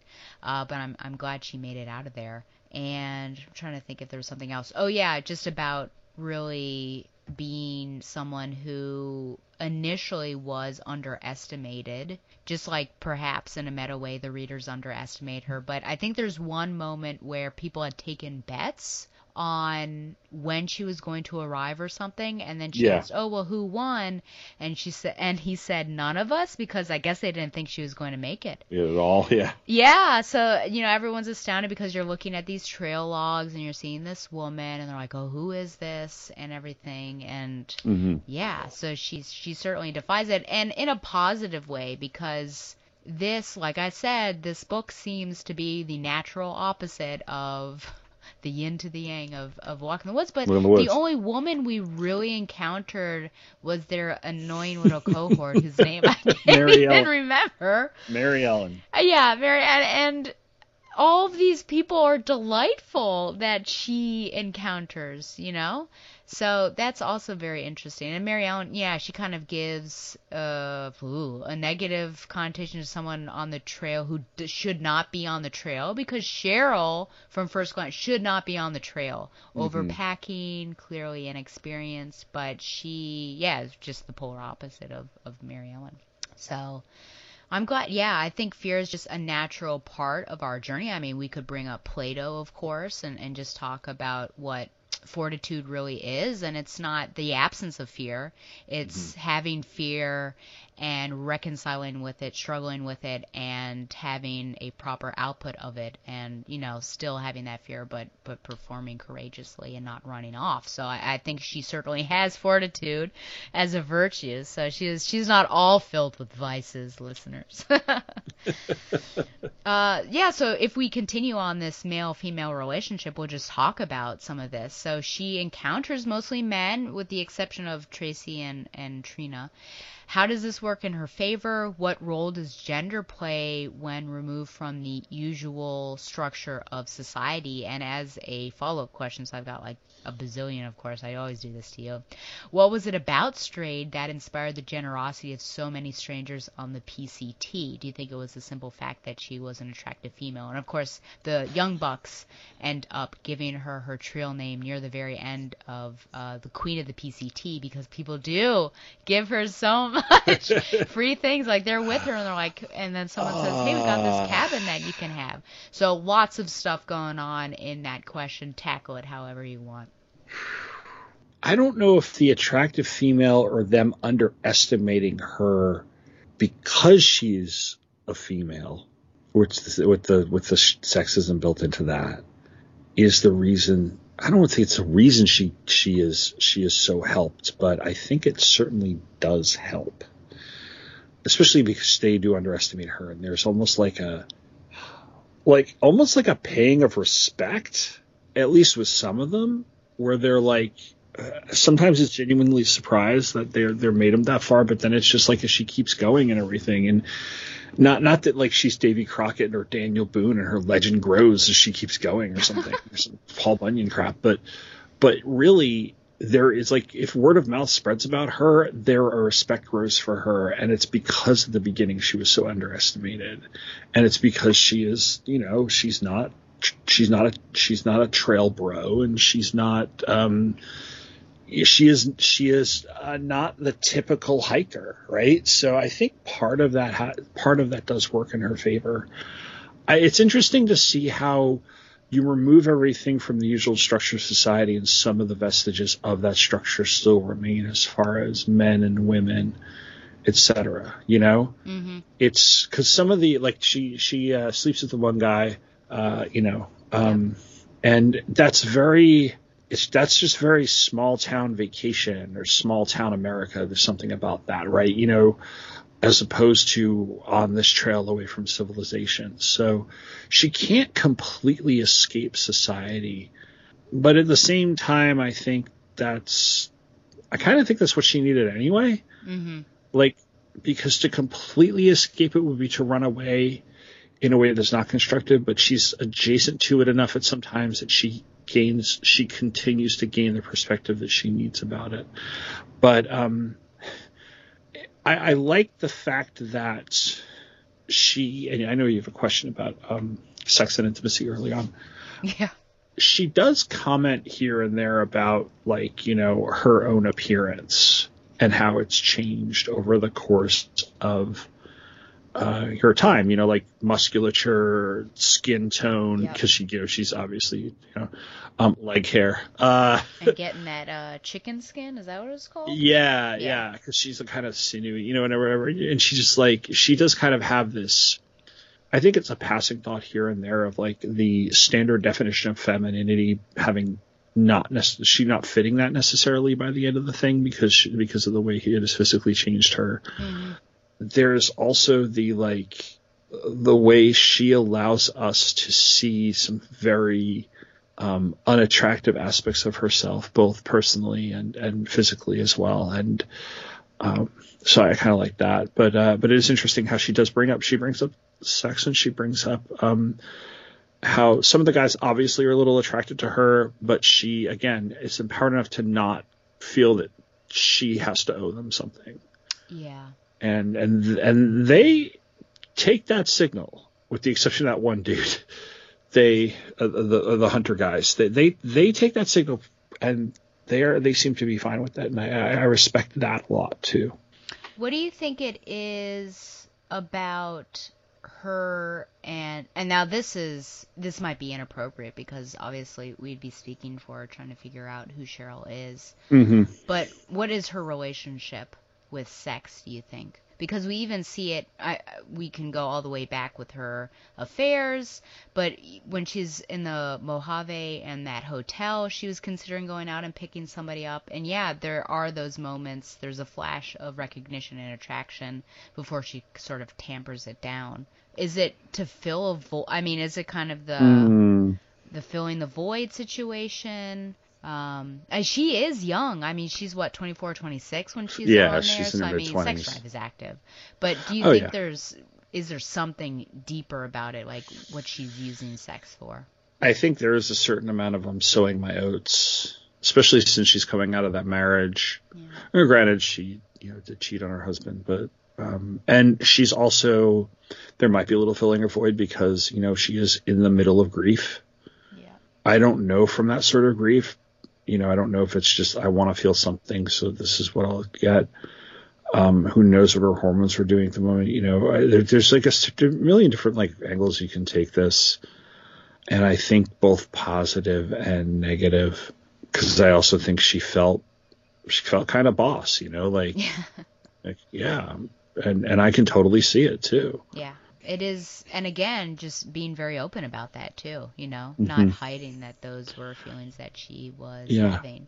I liked that. I do, yeah. I think that we've done memoirs on this show before, of course, and we always, or often at least, question how reliable that narrator is. And I think when you have someone who is willing to show the ugliest part of her, why wouldn't you believe, the most beautiful part of it and everything? So I think in those unlikable qualities that she shows us, she gains my trust almost immediately. And so that's another thing that I really like about Cheryl and this work. I will say before I get into this, since we are talking about women, that and there's a reason why I'm talking about it with Tom, is that she goes into something I love. It's going to be so bizarre for me to say this and for you guys to hear it, but I love that she talks about how she has her period on the trail and what she had to deal with to do with that. The reason why I'm talking about it with Tom is that this is the second time that Tom and I have encountered it. It doesn't come up very often. Tom and I did a special on his show, which I highly recommend, Paper Girls. And I think we took some time to actually talk about the fact that one of the characters actually has her period for the first time, and it's like super dramatic because they're in this crazy sequence, and also it's like prehistoric era or something. Yeah, and her friend's like, you're bleeding, so it seems like really horrific. But we don't in literature. Well, I guess it depends on the literature, but in pop culture, we don't talk about it because it's like taboo for whatever reason. So just the fact that we had a woman and she doesn't skip over the fact that she's got to poop because she does struggle a bit making her like first that hole, scene too. but also that she has her period on the trail and what that would be like, because that is actually something that I've wondered about. Because when you asked me, last episode, would you ever go on one? Yeah, absolutely. But also I wonder, what is that like? Because you are, you've got this blood. What are you dealing with it? How are you dealing with it? Yeah. What about the animals? So to have her have that moment, I thought was really great. And anyone who gets grossed out or feels like you shouldn't be talking about that, man, I only have negative words for you. Well, but do you have anything to say about that section? Well, I think of most of the context in which menstruation is used in our popular culture, and a lot of times it's done for some cheap manner. You on your period? Why are you being such a bitch sort of comment? Sometimes, or it's the opening scene of Carrie. Plug it up. Yeah. So it's never really treated, and sometimes in shows that are geared toward young women, it is treated with the respect that it deserves because they're trying to show a point about how it's not, taboo, discuss, or you shouldn't be ashamed of it. I'm sure that, it can be, I know it can be very painful. The matter of factness of it here is something I really appreciate. Right. Yep. Right. I mean, I've been married for almost 20 years at this point, so it doesn't faze me. I've been living with a woman for the last 22. So this is something I feel comfortable talking about, sure. Right? Because it's just like, I'm like, this is something that happens. Yeah, I know. Seriously, it is. It's something that happens. I don't know why people get all freaked out about it. Well, it's kind of along the lines of like, do characters in movies go to the bathroom, right? Like, does Luke Skywalker have to pee? And like, and so like with this, it is really interesting, and you're getting into that because Bryson and Katz are both guys, right, so they didn't really approach the topic, and I didn't expect them to. But yeah, you do start to think about it, and then I do start to wonder, because at one point they were talking about, they do talk about bodily functions in that regard with some of the other hikers, and she makes like a mental note that I can't remember if she had actually stopped getting her period at one point, or she hadn't actually had a bowel movement at one point, because like she's just that dehydrated or something.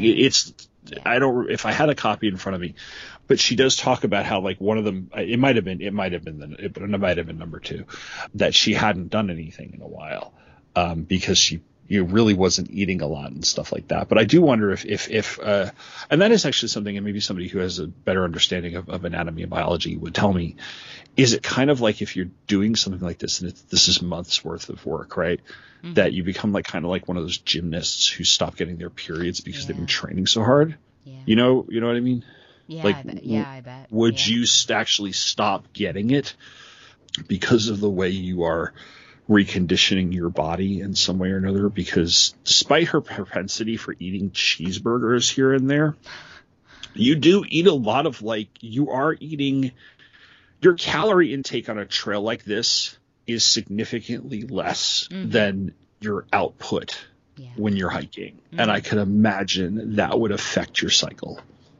What do you think? No, I absolutely agree. Yeah, the nutritional aspect, I think, is definitely going to cut you down. Well, then how much do you pack, too? Like, you're packing for this, and let's say you are tracking your periods, right? Like, on an app or something. So you know that, like, if you're predictable enough. Yeah. And let's say you're going to start, let's say you're doing a summer hike. So you're starting on Memorial Day and you're going to end on Labor Day. And you know that you're going to have 3 menstrual cycles. I know a pad and a tampon don't exactly weigh you down in a purse, but 3 months of it, how much weight is that? Like, do you have to take that into account? Are they light enough? Or what's the accessibility of those things? Like, I not being a woman, I don't know the logistics of this. Yeah, well, you're not going to use that because those have to be thrown away and you can't really throw them in the wild. So she uses a sponge, and there are other things that you could use that are like reusable. Okay. But the issue with, or like the danger of those, but really that's what you got to do, is that you could get, sepsis?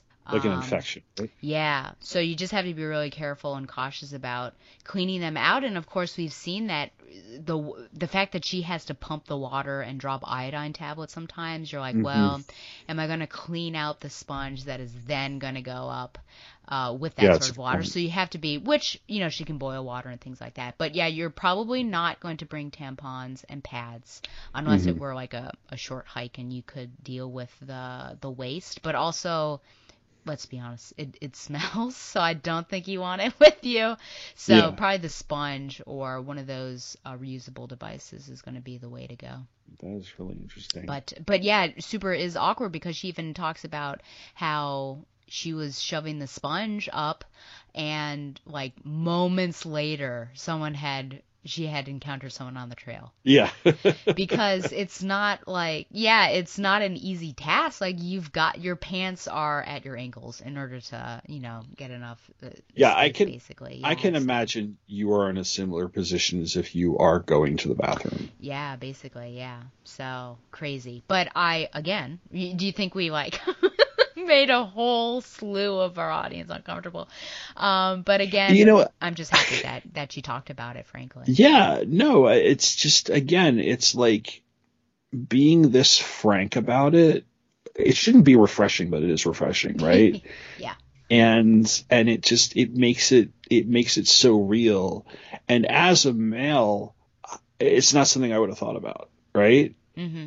I certainly would have thought about the what to use for toilet paper and digging the hole for that. And then would have wondered about the dehydration and like how often I would have been doing these things, like, and that aspect of it, probably depending on like my time of day.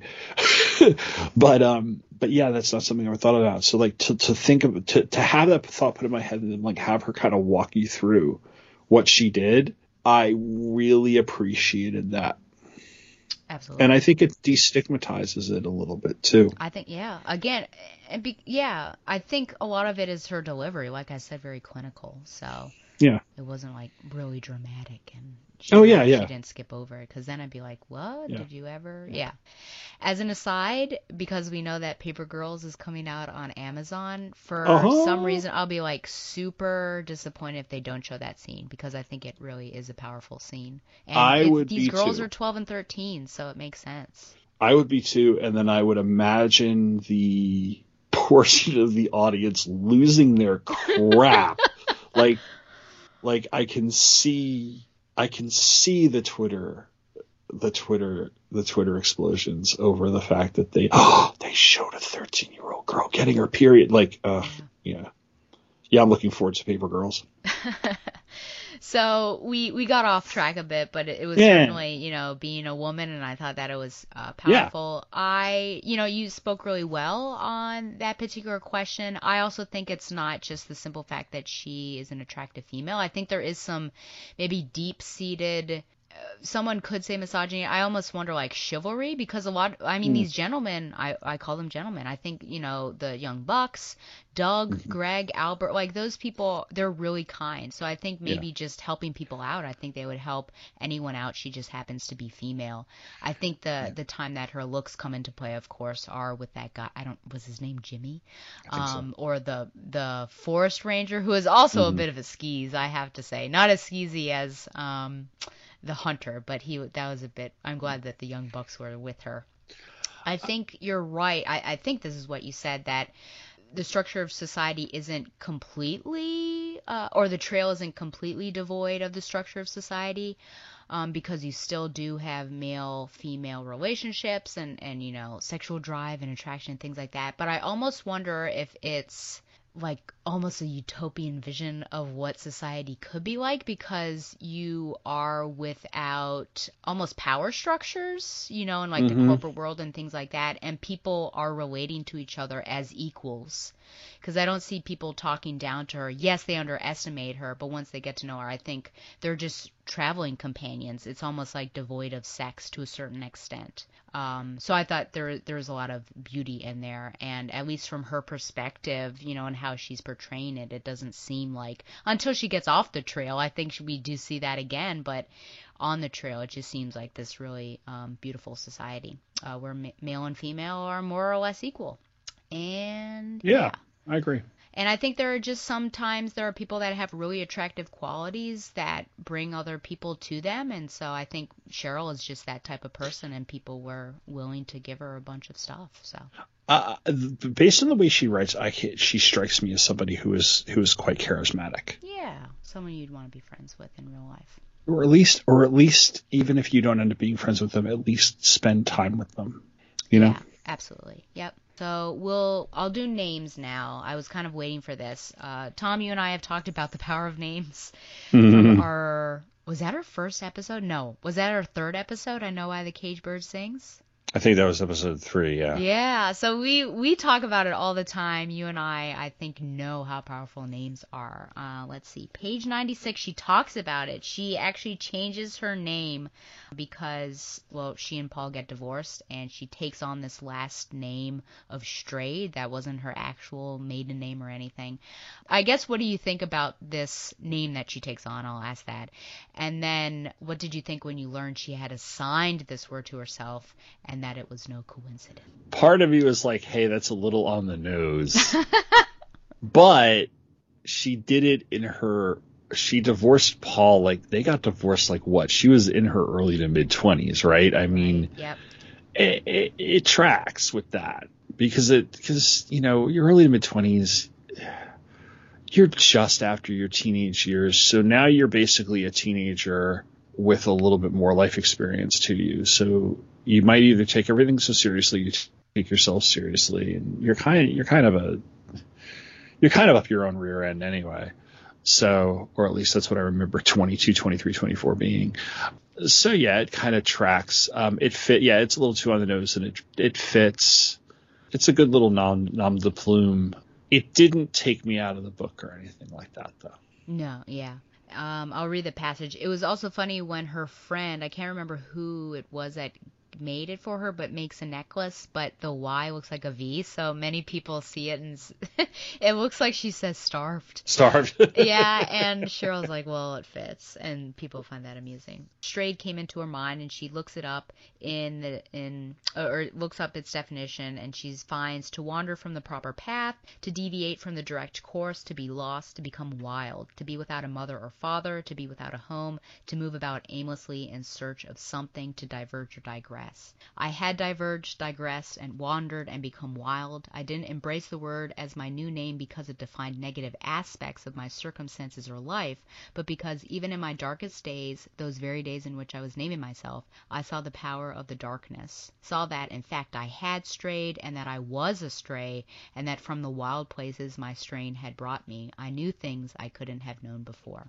I think you're right about, it being on the nose, and it works really well with her relationship with Paul, where she is right now on the PCT. But I also just think it's really beautiful that she named herself. Mm-hmm. And I felt like it was a good turning point of her kind of taking ownership of her life. And just like she says, this book or this trip is the genesis of things, that also is part of it as well. So I thought that was pretty powerful. Yeah, good point. Okay. So talking about Wild, she writes that the point of the PCT had only to do with how it felt to be in the wild, with what it was like to walk for miles for no reason other than to witness the accumulation of trees and meadows, mountains and deserts, streams and rocks, rivers and grasses, sunrises and sunsets. How does this sensation help Stray to find her way back into the world beyond the wilderness? I love the way that's phrased. I think this has to do with grief. She is still grieving her mother and her marriage. And you said this was, you said that she had said this was the genesis of something. Mm-hmm.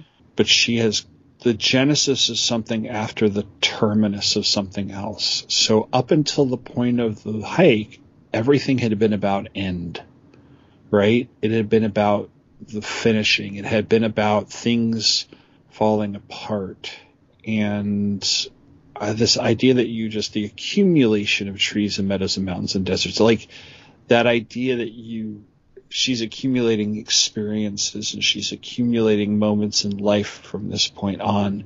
So she'll take that into the world with her and she'll accumulate some more, which is like a growth in the rebirth. If I just metaphorically, I'm probably butchering it, but like, having juxtaposing it with what had come before, which was a terminus, which was an end, I think it's really, really appropriate and actually pretty profound.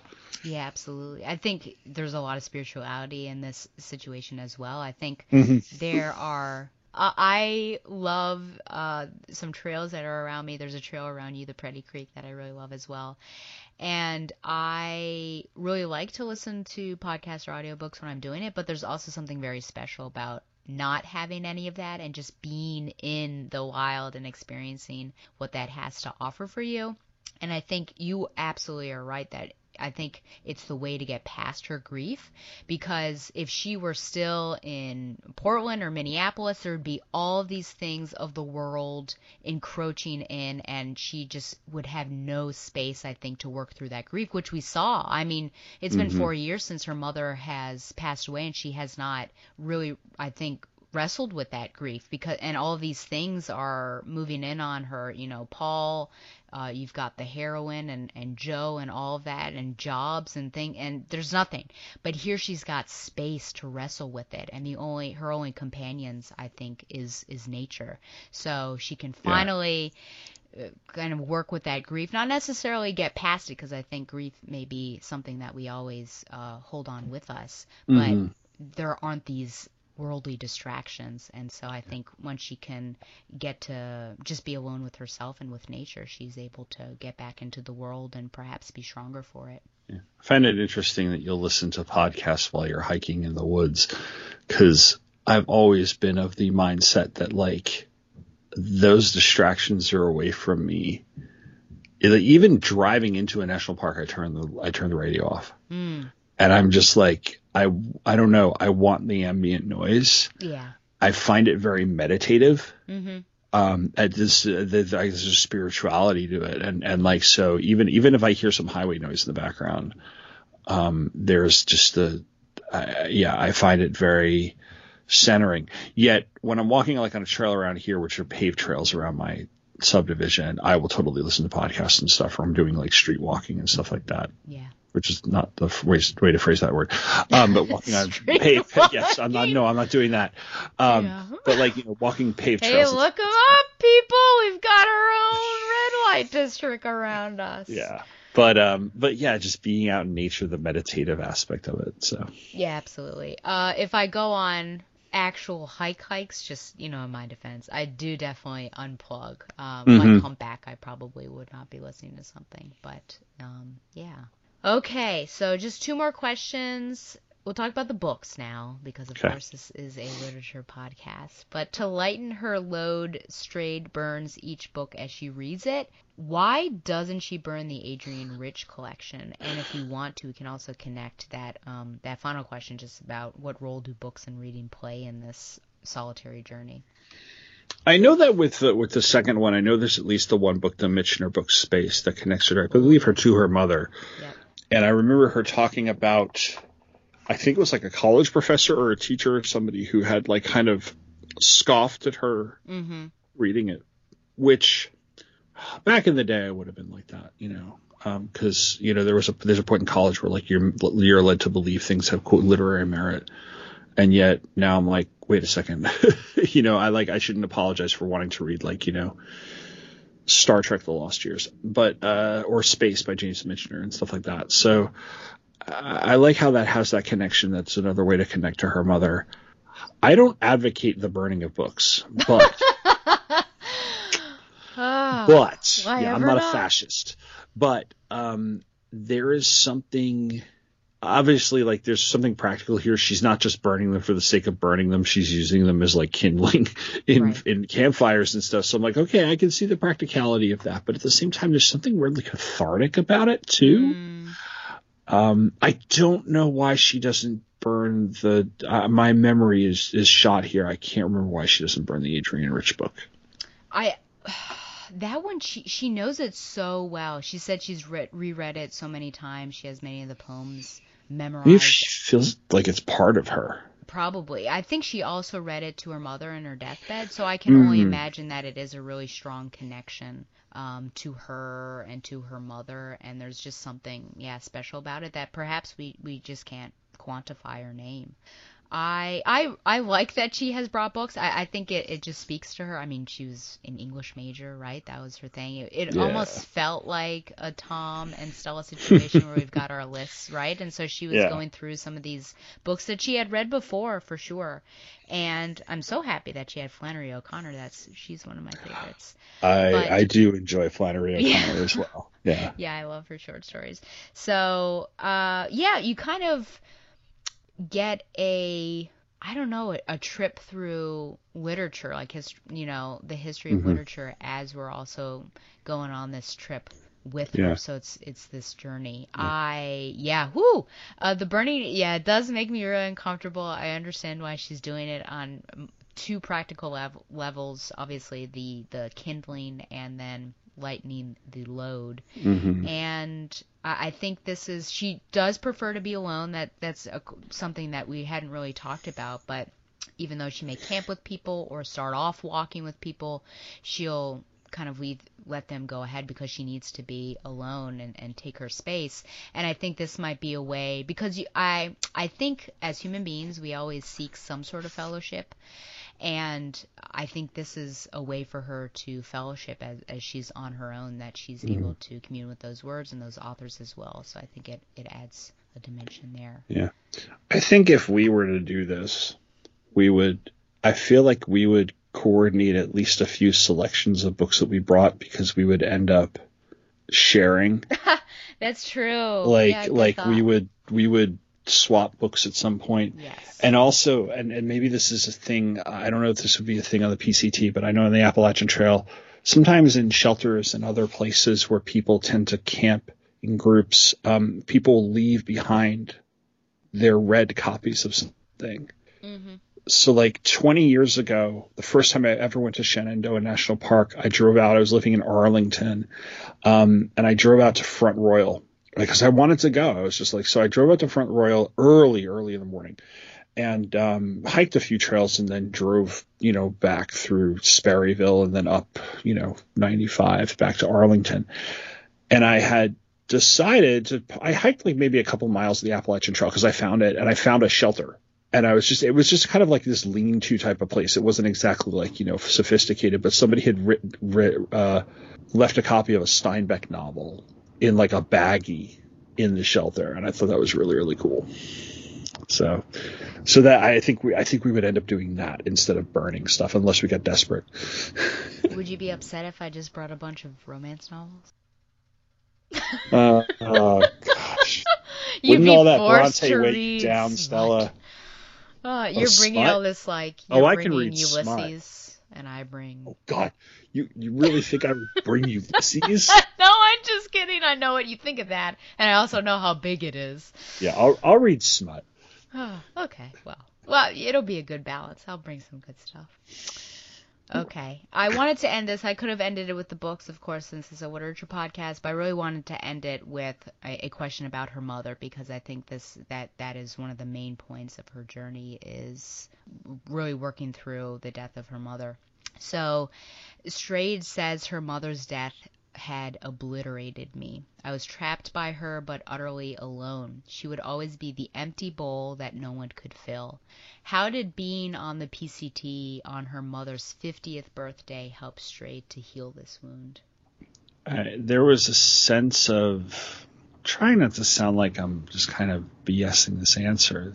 I know this whole thing is about her being able to let her mother go, or getting behind, or getting out behind her mother. Because she would always be the empty bowl that no one could fill is such a great line, right? Because her mother was this encompassing force in her life, both positively and negatively. And her relationship with her mother is really complicated, and it's presented in a way that's really nuanced that I really appreciated. Being out there, and she wasn't doing this for her mother either. It's not like one of those things like, I'm here for you, Mom. And, it's not that sort of cliche. Yeah, there's just something in the way she's able to use this to let her go, and passing that milestone there. It's on the tip of my tongue, but I can't exactly articulate it. What do you think? No, it's hard. I think I was just reading through it so I cheated because you don't have a copy. Oh, go ahead. Reading through it as you were talking, just that she gets very angry, and blames her. She said, F you, that kind of stuff, as she's thinking about that, and the fact that there is this emptiness and she's got to be the one to fill her own self.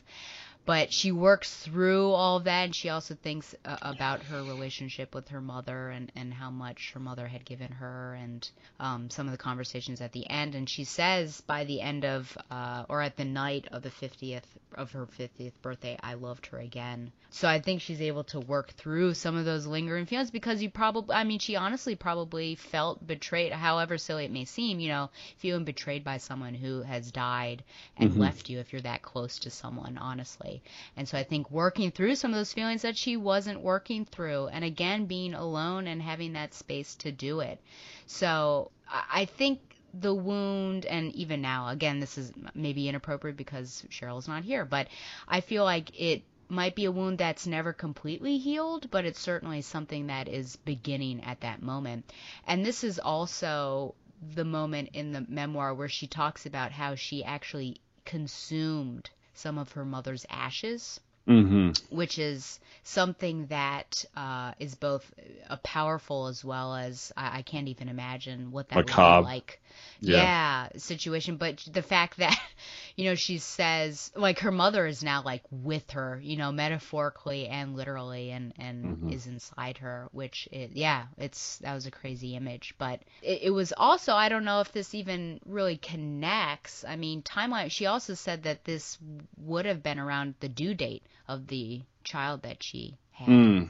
So it's just interesting how kind of life, I don't know, the threes and all of that stuff, how there's kind of a connection there. But I think everything is kind of leading up to it. Like, this is the climax, perhaps, of the novel, but also of her journey with her mother, because there have been all these moments, reminders of her mother, the fox, all of this stuff, and then we reach this 50th, and then now, I think you used the word catharsis before, and I think potentially there's a catharsis here as well, as she starts the downward trail towards the Bridge of the Gods. Yeah, and I get the sense, too, that, like, she's coming to the mean here, and the way she has to look at her mother and her mother's death and everything, and that I think on one extreme it's the sort of crawling into one's grief and having an overwhelming sense of attachment, even though her mother's not here. On the other and extreme is completely forgetting and rejecting, and she's finding that the mean of moving past all of this to a place where her look at it, her view of it, ranges from being able to live and move on to having a healthy relationship with it, you know, which again, I don't know from that level of grief, fortunately, knock wood, but I would imagine that is what one of the goals of it is, because you do have to go on. Right. Yep. Yeah. Just like the trail, right? You can't go back. Yeah. You got to go forward. Yeah. For sure. Okay. Yeah. Sorry to end on a downward note, but I think it was important to end on her relationship with her mother. Is there anything else you want to talk about before we do our... No, okay. I think we're good. There's a lot. I mean, honestly, people, there are many other things that I'd love to talk about this with you guys, but we just don't have the time. I will say just sort of the bodily humor aspect of it. Like I mentioned her propensity, like I love cheeseburgers too, but like there are parts where like she's spending money on like food that I'm just like, that would make me so sick after not eating something really. Like, yeah, like, you know, you're eating trail food, right? And all of a sudden you get in there, like I'm going to have like a burger and ice cream and everything. I'd be like, I would be on the toilet for hours. Because and like she does get sick at one point. Yeah. So it's just like, I'm like, wow. But I mean, again, I mean, that's not what I focused on, but I was just thinking about that. It was like, you know, she's just as dumb in places as like Bill Bryson and Steve Katz are, and I really like that too. Yeah. I think the only thing that dates itself is, because you said that this doesn't date itself, the only thing that does is the fact that she's able to get by for, I don't know, multiple miles on like $20. Yeah, I know. That's just the prices of things being what they are. Yeah, I was thinking like, oh man, I guess you're dropping at least $1,000 probably on the stuff, and then maybe another $1,000 to have your packages and stuff. Yeah. It's kind of crazy. Logistics, I can totally see it, but you're just like, wow, that's dropping some yeah. dough. Yeah, you better be invested. No going back. Okay, Tom, is this required reading? I think as far as the genre of like travel, and even this is genre of like memoir, I think it is. I think, you know, I really, like I said last episode, that A Walk in the Woods was not unless you really wanted to get yourself started on like travel writing, because I think it's a great intro piece to travel writing. This is good in that regard. I think A Walk in the Woods is a better travel book. This is a better memoir. Yeah. And I think that if you're trying to introduce somebody to memoir that is, that's not like humorous. There's a lot of humorous memoirs out there. Yeah. But it's like a memoir of something that was a struggle. I think this is a great, great book. It's a great, great book for many, many reasons. So I would say, yeah, this is required reading. Yeah. And I think there are many memoirs and books about grief out there. I read one last year, but it was paired with food, so grief and food. So it's interesting. You know, we've got grief paired with hiking. But yeah, I also think that it's required reading. I think it would be an interesting coursework book to do. I think I would do it with upper levels, just because of the mature themes and things that are going on. Yeah. But Cheryl is just really compelling. She's a compelling person. She's a compelling character, and there are beautifully tragic passages in there and just really strong prose. So yeah, I absolutely highly recommend it and say that it's required reading. Cool. Well, we do have some feedback, and we're going to get to it. So we have a Facebook comment from Robert Ward on our episode 65, which was The Art of Racing in the Rain. He says, I've never owned a cat and only dogs. I'm very much a dog person, but I've always stayed away from films featuring talking dogs. Yet, dude, I do not like – now, I don't like if you've got like Homeward Bound, The Incredible Journey, where the dog is not talking, but there's like a voiceover, I can kind of handle that. But like when they like animate the dog's mouth to make it talk, the only thing I think is acceptable are those Bush's Baked Beans commercials where the dogs like roll that beautiful bean footage. Otherwise, I hate talking dogs. Wow, what a pull. Okay. Live talking dogs. Scooby-Doo's a cartoon. I love Scooby-Doo. Okay. Back into Robert's comment. He says, I find the premises to be absolutely ridiculous and such. I'm not a fan of this novel or the film adaptation. At one point, Enzo is certain he is being mocked by his owner's love interest because she has thumbs and he doesn't. What? I can respect someone who enjoys books like this, but I thought it was utterly crazy pants. I listen to audiobooks as I work. I'm pretty sure as I worked, I was shouting, what is going on? when Enzo was testifying in the trial, I had no idea where this book was going and wasn't going to put it past the author to make the testimony 100% real. And then he shared with us a fun IMDb trivia item for anyone who didn't like the resolution. So this is from the movie, by the way. It says Denny manages to get the Maranello Ferrari as a test driver, but in reality, he's about 10 to 15 years too old to ever make it into Formula One.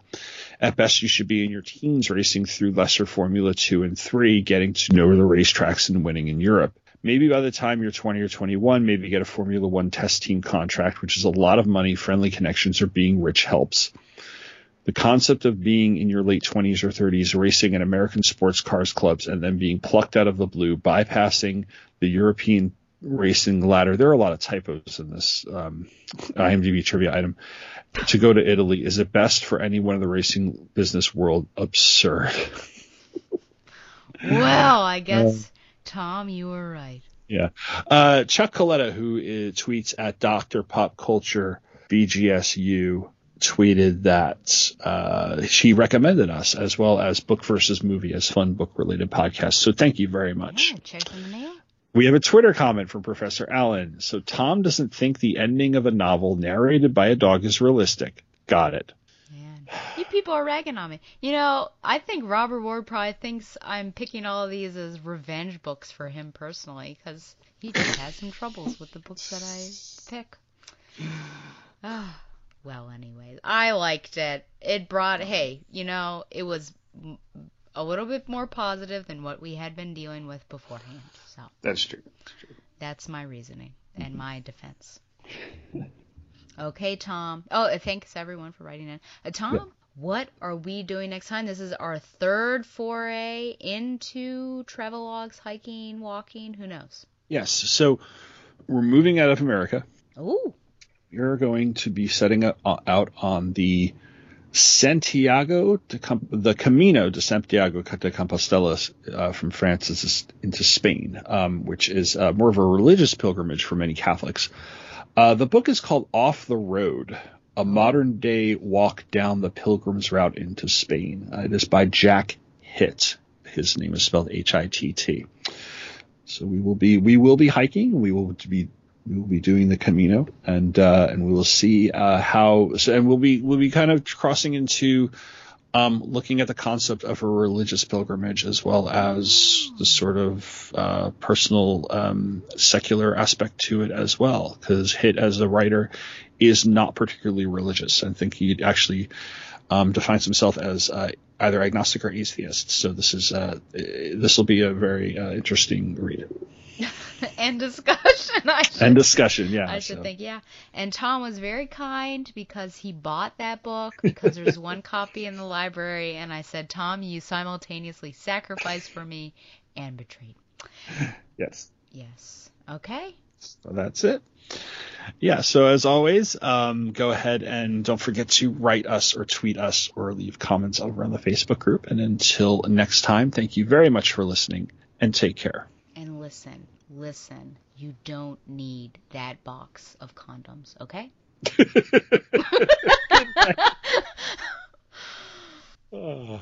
Thanks for listening to Required Reading with Tom and Stella, which is brought to you by Two True Freaks. That's Two True Freaks.